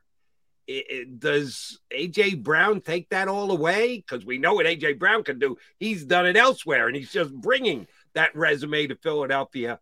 Or are we going to be talking about Brian Covey or Kerrick Wheatfall? Is there going to be a guy this year that is blatantly overrated because of what he shows in activities rather than just practices, which start today? Will there be an Eagle wide receiver who fills that void? I think you mentioned one of them. I think Britton Covey's one, and I also think Devin Allen's going to be the other one because Allen, especially with the whole Olympic thing, everybody's going to be watching him a lot. And everybody's going to see the speed and go, oh, my goodness, this guy has to get there. And then he's going to make one catch. He's going to make one guy miss, and he's going to blow up. Oh, my goodness, the Eagles found their new third wide receiver. Get rid of Quez. Get rid of Zach Pascal. Get rid of all these guys. I think we're going to see that. And then it's going to come back down to earth a little bit. And, oh, no, we always knew all along that it was Quez, and it was always – it's going to be that natural. I think there's always going to be one guy. I really think Covey's going to be that guy this year. Just looking at the way that he played when he was at Utah. I like the way that he catches the ball. I like the way that he can make people miss. I like the way he works in space. So, I know I'm probably going to have to be the one that has to pump the brakes on that guy. But I think there's going to be a couple guys you'll see, and then when you start to see the preseason game, everybody's going to look at that Miami Dolphins game, the one that's not going to mean anything toward the end because it's the third. I think you'll start to see it really reach a fever pitch around there. I think, Chris, whoever the third receiver is going to be, and I think it's going to be Quez, I think it's going to be a disappointment for this reason. You got to get the football to A.J. Brown, Devontae Smith, and Dallas Goedert. I can't worry about my third receiver when I have those three guys.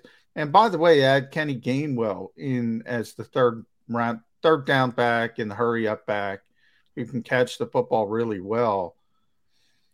We talked about it with Doug before Nick got here. We talked about it with Nick all the time. When you game plan in the passing part of it, you generally game plan for two players first and foremost. For Doug, it was always Alshon Jeffrey and Zach Ertz. For Nick, it was Dallas Goedert and Devontae Smith. Now it's got to be A.J. Brown and whomever, but that means there's less touches for the guys that ball down. And one of my favorite Doug explanations were Mac Hollins. People would ask, why can't Mac Hollins touch a football? What if you game plan for Mac Hollins, you'd fire the coach, right? When you have other players. Can Quez Watkins live up to the hype? Because he's not going to get the opportunity to live up to hype, is I guess my question. I think it can. I think whoever fills that third role, I think Quez has it. I agree with. I think Quez has it, but I think whoever has a third role has a chance to have probably some of the more impactful snaps and deep shots. I think overall, because I think when you look at way the defensive coordinators, you're right. They're going to start looking at A.J. Brown. They're going to start looking at Smith, and they're going to start looking at Goddard. Okay, well, you're going to have a one-on-one matchup with probably a safety. And if you get lucky, sometimes maybe a linebacker that has to run over and go, oh, no, and you got to run out to the slot real quick. So I think especially if Quez, we all know he can run that 9 route, that deep route. We know he can run those skinny posts and everything else. If Quez shows that he's refined in the middle of there, you don't need to throw him. I don't think you don't need to make sure, we got to make sure you get 10 targets to Quez Watkins. If you just get 1 or 2 and take a shot at a game, and I think defense are going to have to respect that. And if you get one-on-ones with them, you got to go with it. So I think it's not going to be so much as when it comes to numerical targets. I think when you look at the overall deep shots they're going to have with him on the inside and slotting against a safety, I think that's where you can take advantage of him a lot. Chris, I got a cross-training question for you, and it's something John and I discussed probably with you too when you upped on with us last year, and I kind of complained about it. Kenneth Gainwell not being lined up as a wide receiver. There's one thing to come out of the backfield and catch a pass coming out from behind the quarterback. There's no one actually lining up as a wide receiver, slot, outside, wherever. And the Eagles didn't do any of that last year, or it was so infrequent that you didn't even notice it. I get it. He was a rookie, and they didn't want to put too much on his plate. They didn't want to ask too much of him. Making the transition to the NFL is enough. Now you want him to make a transition to the wide receiver. This year, it's year 2. It shouldn't be too much to ask of him, but there's less of a need because you went out and got A.J. Brown. How much cross-training did they do with Kenneth Gainwell lining up as a wide receiver? I still think we'll see it. I think when you look at what you have on the running back roster, I know he has RB in front of his name, but I think they'll still do it a lot because he's basically going to be your receiving back. I think when you look at even when the final totals in the red zone, I think you can still trust Boston Scott down there in the red zone because he just puts one foot in and he goes straight. Miles Sanders, I think, will get a little bit better for that. But when it comes to Kenneth Gainwell, you pretty much know you're going to bring him on third down in the passing game. So I'm going to keep him on the outside and basically focus on, hey, you know what? This is your role in the team. We want you to do the best job you can at doing this role. Make sure you work on those swing passes. Make sure you work on his precise route running. So you get him. I know I keep talking about route running one-on-one with linebackers. You get him on a running back running that Texas route on the inside. That's a win. 7 times out of 10, you should win that matchup with him because of his speed and his ability to get his hands. So I'd probably say keep what's working with him, especially with him in that way. Then you bring him once in a while. Just if you want to run a jet sweep, if you want to run the outside zone, he still's got those instincts from his college days. So he can go that way. Speaking of cross training, Chris, want your thoughts on the shift in the coaching, the positional coaching on the defensive side of the football. So Jeremiah Washburn is sort of coaching the overhang players, as Jonathan Gannon likes to call them, Tracy Rocker, the interior defensive lineman, and then Nick Rollis, essentially the inside linebackers, the Will, the Mike. Sounds like more of the way a 3-4 team sets up its coaching staff versus a 4-3 team. Are we read into that, or are those just antiquated terms in the modern NFL? And everybody's using hybrid fronts. Which do you lean towards? I think everybody's losing a lot more odd man fronts. I think you keep hearing over under, like they're running a 3-4, 4-3 under and all that stuff for it. I think I still look at it in a traditional sense. I still think it's truly a 3-4 type. Now I think we'll see more 3, and I think we'll even see a lot more five man sets as well too, because basically when it comes to that outside linebacker, that those defensive ends, they pretty much are playing like outside linebackers. You see them once in a while drop back into the flat area. You don't want to see it all the time. I'm a little worried about Brandon Graham dropping back there over and over, but you see it so much. So I think it makes sense, and it makes sense to do that. And I think they're going to be playing a lot more 3 runs. And then when you have the 5-1 defense, I mean, Hassan Reddick was used to playing it back when he was with the Panthers because he was an edge guy. I think it just brings so much uncertainty. You don't know where the rush is coming from. You're trying to make the defense declare late. By then, it gets into your checks and everything else. I think overall, we'll see a lot more of those 3 and 5 man fronts. So it makes sense to have a different room for those guys to get their assignments and learn a little bit better. Whatever the fronts are, whatever the schemes are, Epsie's getting a lot of run this year. And John's been talking up Epsie since last year. I got to give him credit. He was on the Epsie bandwagon before most others. The Eagles seem to be now fully on the Epsie bandwagon. That's the only position on the team that the Eagles, in my opinion, haven't upgraded by bringing someone in from the outside, be it either free agency and or the draft. You want to tell me Blankenship's going to be a star? I need to see that with my own 2 eyes. Are you as big an Epsie fan as my partner Johnny Mack is? It seems like he's going to be on the field a lot for the Eagles this year. Is he up to the task? I still have some questions about him. I think when he filled in last year, he did a decent job for playing both safety positions. I wonder about when it comes to sustaining it for a long term, because when you're in the short term, it's pretty much sometimes you're going to get your opportunity. It's fine, cool, but you don't know if the starter's coming back. Like, okay, when I get this, so I better get some good tape on there just so I know if in case another team wants me. The fact that the Eagles continually looked at Marcus Williams and Tyrann Mathieu and they struck out both times, that to me it still they're just almost seems like they're trying to talk themselves to. No, Epps is the guy we knew all along. Epps is the guy to fill out that safety thing. And I look at I still have my questions about him, and I wouldn't be surprised if Chuck Clark still wants out of Baltimore, it gets closer towards the end of training camp. Do you do a player for player swap? Do you use Isaac Seumalo as a chip? Do you use Jalen Reagor as a chip? I would, if Epps looks like he's slowing down, I wouldn't be surprised to do that. I wouldn't be surprised all the way up through the trade deadline if the Eagles look like they're a contender and Epps is the one guy. I wouldn't be surprised they try to upgrade that spot too. So I still have my little questions on him, but it's for me, it's still a wait and see on that. No Epsy love from Chris Franklin. We're going to remember that. I'm going to say this. Going the line. Good for you, Franklin. The Eagles might bring in a safety, but if they bring in a safety, it'll be to replace Anthony Harris, not Marcus Epps. That's my thought process. But I want to stay on the defensive side of the ball. For the additions, significant additions, obviously, Jordan Davis up front, Hassan Reddick, overhang player. You have Kaiser White, Nakobe Dean at linebacker. Of those four sort of big name additions, who is, and James Bradbury, I forgot, who is the most impactful on the 2022 Eagles? Is probably the most, and not to call defensive lineman boring, but probably the most boring one, a defensive tackle, but for the reasoning. But I think Jordan Davis is, when you look at what he can do, it's a trickle down effect when you added Jordan Davis.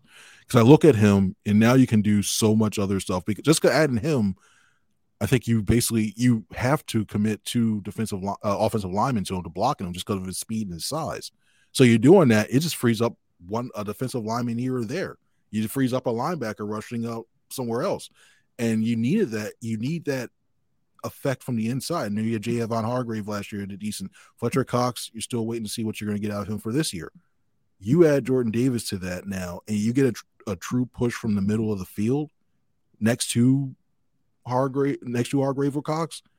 It affects so much other stuff, and I think that it's going to help. I think it's going to overall help that sack total from last year. I don't think we'll see 29. If they get 40, I know that's average compared to last year, but 40 for this defense, it should be doable, given the defensive line. It should be doable with all the people they have up front. And then that gives time. I think that affects also the secondary too. So, and the overall defense. So I think Jordan Davis is the guy that was the most impactful. All right, Franklin, I tried to put you on the spot earlier. I'm going to do it again. You don't have to dime out any of your fellow Eagle reporters, but I'm going to make you analyze the quarterbacks. I remember going to a Jet Open practice years ago where the fans were allowed in, and I would usually make my way over to talk to some of the fans, some I could actually recognize as callers on my show on FAN. And one guy said to me, Jody, I've been here the last however many days in a row for all the practices. Are you telling me we're really going to start this Pennington guy instead of Vinny Testaverde? Because Vinny could still, even an older Vinny, he could just flat out spin it. He could throw it. He was a statue back there, couldn't move to save his life, but he could still cock it and throw it. Eagles quality arm talent in camp this year. Put them in an order for me. Reed Stinnett, Carson Strong, Gardner, and Jalen Hurts. Will people be second-guessing the fact that Jalen Hurts doesn't throw it as well as one of his backups, or will he have the best arm in camp? Ooh. If you're looking at pure arm talent, Hurts, Strong, Minshew, Sinnett. Okay. I think Reed Sinnett's cut. I mean, just he'll he's be on the roster now. You can't cut him. He's on the roster yet. now. Yeah. And he's getting this nice weekend guy, that's for the worst sure. part about it. He's nice.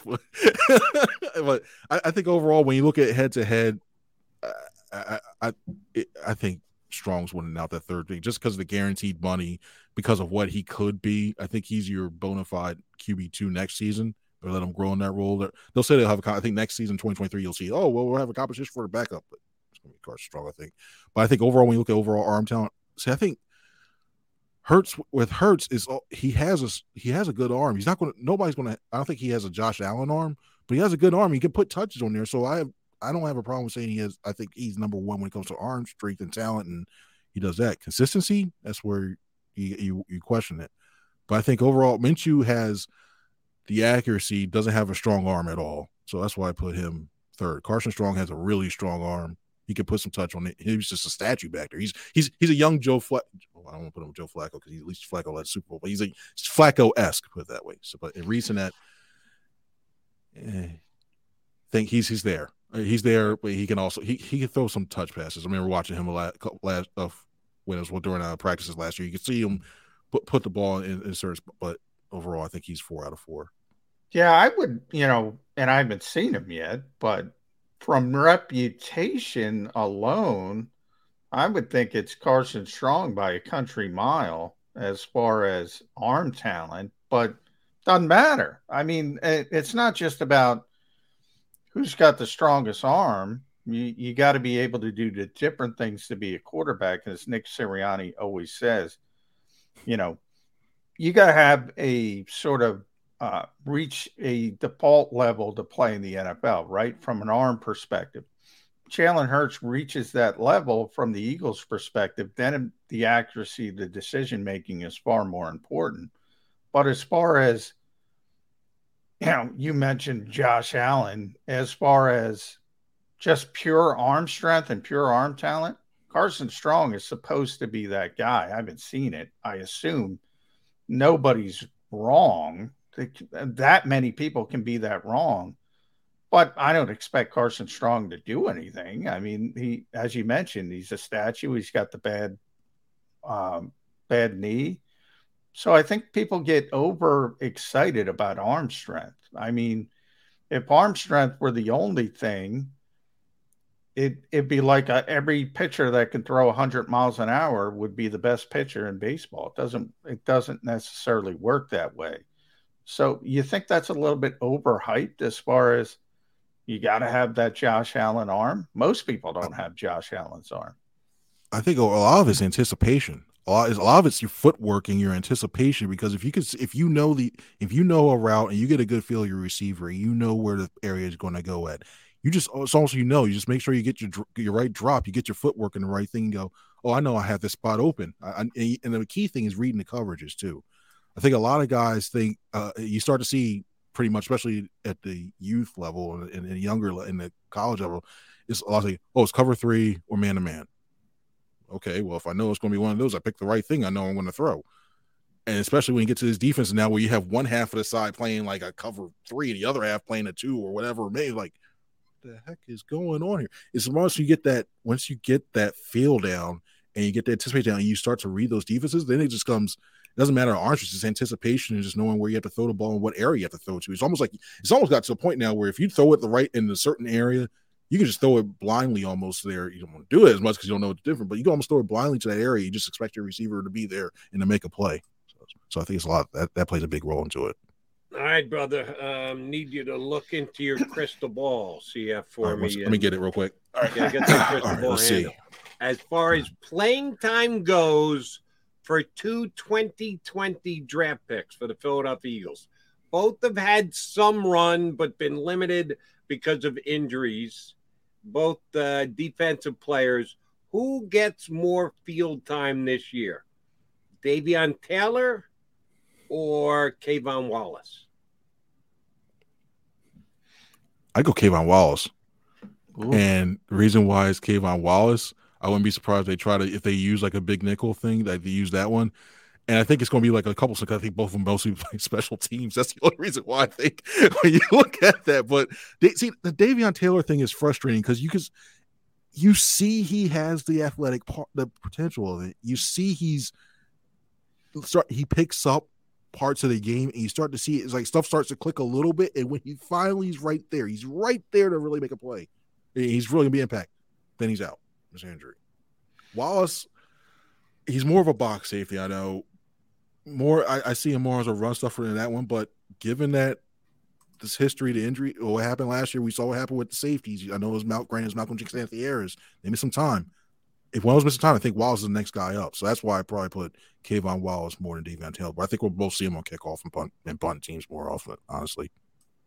At C. Franklin News, ChrisFranklinNJ.com. So Jody went there, prediction. I'll keep the crystal ball out. I'm going to go prediction back to the offensive side of the ball because there's not a lot of uncertainty with the offense, Chris. We know 4 of the 5 offensive linemen. We know the quarterback. We know it's going to be Sanders and Gainwell. We talked about the receivers, Dallas Goedert at tight end.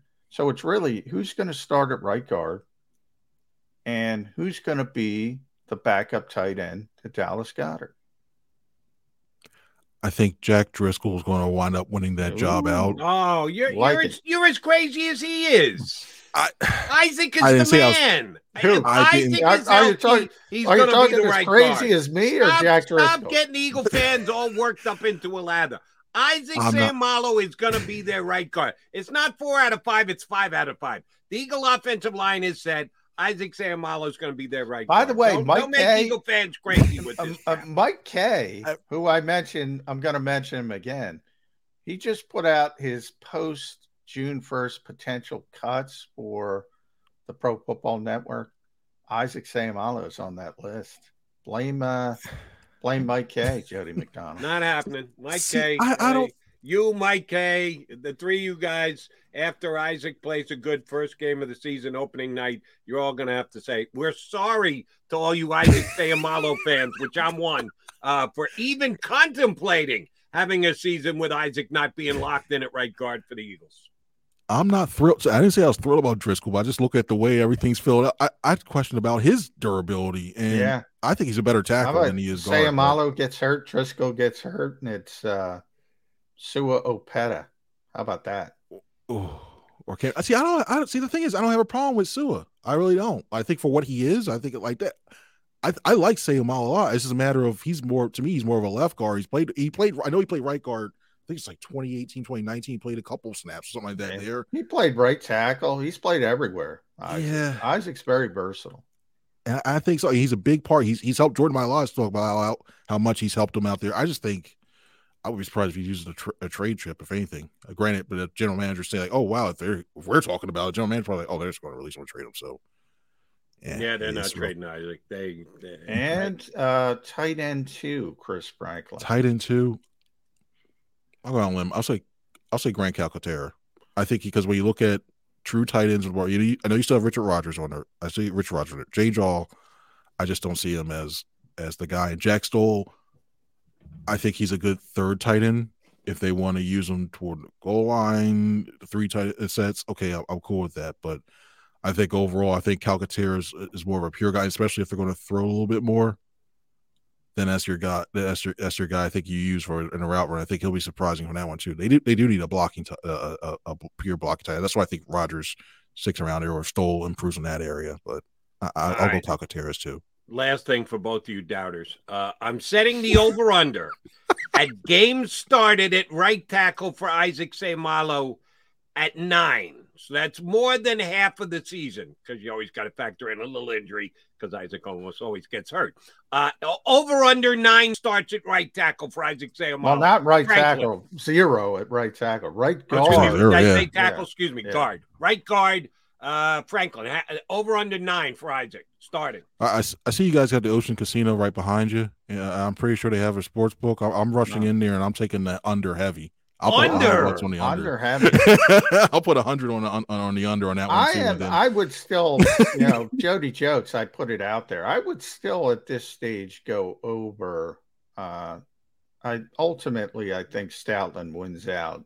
Stout loves Isaac. Nick loves Jack. I think Stoutland likes Jack Driscoll as well. Right, but so Franklin, you're out. You've already gone under. McMullen, what if I move it to 11? Over under starts for him at the right guard position. He's played 9 games over the past 2 years, so at that point I got to go under. You're going 11. Under, all right. So the difference between 9 and 11 moves you from under to over. Chris, not going to be getting a Christmas card from Isaac Seumalo. He's going to get you blocked. He got me blocked by Zach Pascal. He's going to get you blocked. Hey, don't know if Isaac follows you on any of your social media platforms, but McMullen's right. You're done. Isaac is dropping you like a 2-foot putt, buddy. He's not dropping me because I'm taking the over 9. I'm taking the over the 11. I'm taking over 13. Seumalo starting at right guard for the Eagles this year. I'm not blocked by anybody except for one player's dad. That's it. Everybody else, I guess I'm not doing it right one compared to other dad. On that Who one. the hell is that? Whose dad blocked you? I'm going to guess. Can I guess? Yeah. I'm going to say Monte Rager. Got it. Because after where he dropped when he dropped the pass and against the Cleveland Giants, he dropped that pass when they lost, and I wrote a story about.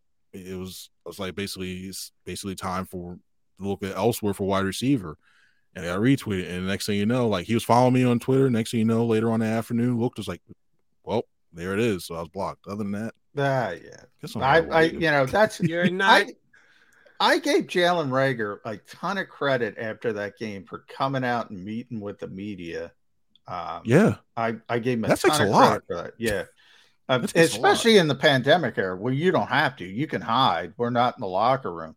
I gave him a ton of credit for coming out. He still blocked me. I wouldn't worry about it. And also, I'll say this as well too. Speaking of Jalen Reagor, I feel bad. I really do feel bad for the guy because you lose two very close friends back to back years. It's rough. And I know we're rough on the guys, but still, like when you look at the personal aspect of it, that's rough, man. And I hope that we look at his friend and he gets better, and his teammates around him, because that's rough. That's rough. Terrible.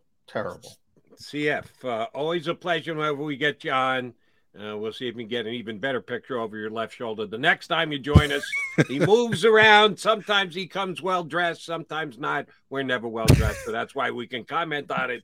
Chris Franklin, always a pleasure. Thanks, buddy. We'll get you back in a couple of weeks. Thanks, guys. I'll get that patent pending on the microphone tie. There we go. Microphone tie. Thanks, Chris. Coming to a fashion outlet near you soon. He is John McMullen. I'm Jody McDonald. We're running a little late. We got to take our final timeout and come back and put a bow on the show on Birds 365. Go for the pulls and the pools. Go for the oohs and the ahs.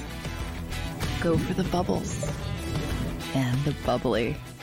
Go for the story and the stories. Go for the win. Go to Ocean Casino Resort. Book your trip at theoceanac.com.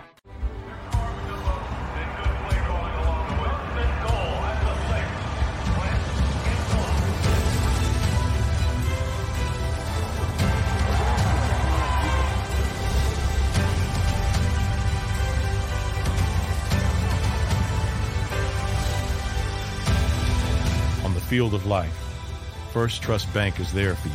Champions on three. 1, 2, 3. Because Philadelphia dreams deserve a Philadelphia bank. At Stateside Vodka, every new customer gets the world's best rocks glass, free. You're telling me that bottle is cut in half? You could say that.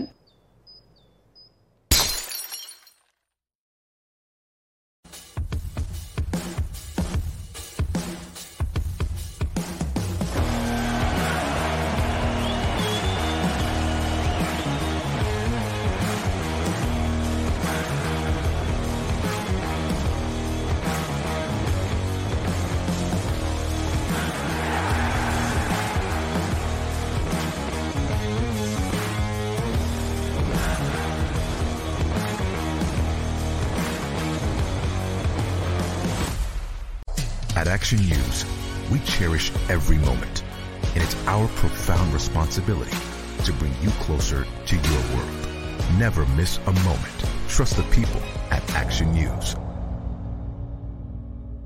right, did you know I was the Mommy Slam Dunk Champion? Really? Yes, really, don't sound so surprised. Let's see it. Oh, you're ready. All right, here we go. Let's hear the crowd. So go to right, go to left, fake 'em out. Mama, go up, up, up. She did it.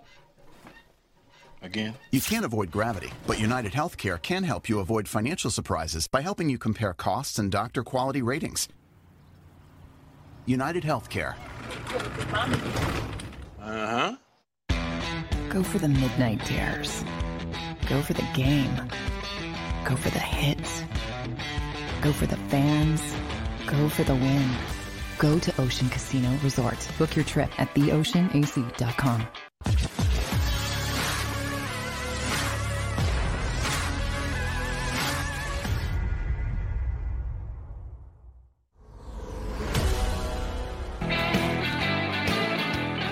All right, we're running out of time here on Birds 365. Good to be back at it. We had, like you guys, Memorial Day off.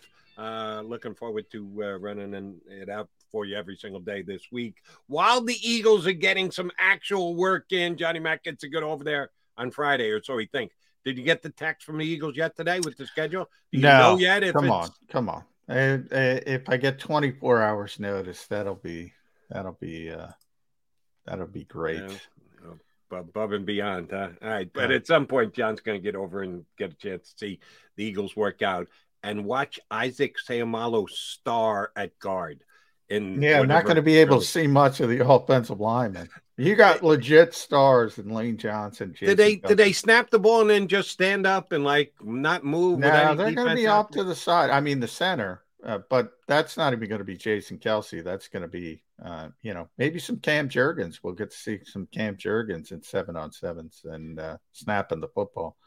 But yeah, I mean, they're going to be off to the side working on technique and all that kind of good stuff. But and we're going to have coverage. JacobSports.com. Got to say that before we get off the air. JacobSports.com website. Go straight to it. You can go that way. You can go YouTube.com/JacobSports. But cut out the middleman. JacobSports.com. Watch Birds 365. Sports Take National Football Show. There's a Marcus Epps story from yours truly on there. We're just talking about Epsy. You can get it all. Subscribe to the newsletter if you want to. You're going to have to do that anyway. So if you want to win all the jerseys we give away, tickets during the season, JacobSports.com. You can be on the Epsy bandwagon. I'll stay on the Isaac Seumalo bandwagon. I think Isaac is getting a short change here from too many of these. From me, it's the money, Jody. It's the money. It's not that Isaac can't play. I know we're running a lot of money. The money doesn't matter now. We've reached the stage, unless you're telling me that they're going to make a trade for Jesse Bates. They don't need the money. They've committed the money. The money is what it is right now. The only thing you'd be doing by cutting Isaac Seumalo is saving Jeff Lurie money in his pocket. They're cap situated. They don't need to clear any money to do it. Why would you move away from a guy who's been as good as Isaac Seumalo just because he's making money? One of those things where it's not about being cheap or trying to be thrifty. It's about if you think you're going to get similar play from Jack Driscoll, then you start weighing the money and saying, well, that's a lot of money. You're certainly not going to pay it to a backup. So if he loses a you think Jack Driscoll can outperform him in preseason and take the job away from him? If I were going to put odds, I'd put 70-30 no, but there's a legitimate chance. The Eagles really like Jack Driscoll. And I think now they've come to the thought that his best position isn't right tackle. They think he was better at right guard than right tackle, so maybe his skill set is better suited inside. Ultimately, I will say this. I am prepared to say this, and I know we have to go. Long term, the starter at right guard is Jack Driscoll. Yeah. Oh, no, I'm just talking about the 2022 season. Yeah, long term. My point just by saying that is, Jody, they like him. They like him a lot. It's not lip service. So he's got a legitimate chance to work his way on the field. No, not this year if Isaac stays healthy. Future, yes. This year, no. Isaac, you the man. All right, that'll do it for this edition of Birds 365. J-Mac, I say we do it again tomorrow. You up for it? You don't have to go in today. You know you're not getting the email that says, get here immediately. So you're going to be able to go. Well, you never know if that Jesse Bates trade happens. You never know. But they have to wait to June 1st. So, yeah, I'm pretty confident. Yeah, you're confident you're not going to have to go across the river today. But that means you'll be home. That means you'll be here. Means I'll be here. Be back with us tomorrow on Birds 365 in 2 and 2. You've been listening to Birds 365, the destination for the passionate Eagles football fan who bleeds green. If it's Eagles football, we're talking about it. Debate inside the locker room and guests that are some of the greatest football minds from around the region. We hope you enjoyed the show. We know we had a blast. Make sure to like, comment, and subscribe, and we'll be back soon. But in the meantime, hook up with us on social media at Jacob Sports. See you next time on Birds 365. Support for this podcast and the following message come from Corient. Corient provides wealth management services centered around you. They focus on exceeding your expectations and simplifying your life. Corient has been helping high achievers just like you enjoy their lives more fully, preserve their wealth, and provide for the people, causes, and communities they care about. As one of the largest integrated fee-only registered investment advisors in the U.S., Corient has deeply experienced teams in 23 strategic locations. Corient has extensive knowledge spanning the full spectrum of planning, investing, lending, and money management disciplines. Leverage Corient's exclusive network of experts to craft custom solutions designed to help you reach your financial goals, no matter how complex they may be. Real wealth requires real solutions. For more information, connect with a wealth advisor today at Corient.com. That's Corient.com. Corient.com. If you own a vehicle with less than 200,000 miles and have an auto warranty about to expire or no warranty coverage at all, listen up. CarShield has a low-cost month-to-month vehicle protection plan that covers more parts than ever. Visit carshield.com/audio to find out how you could pay almost nothing for covered auto repairs. Drivers who activate this vehicle protection today will also receive free roadside assistance, free towing, and car rental options at no additional cost. Get your free quote today at carshield.com/audio. That's carshield.com/audio.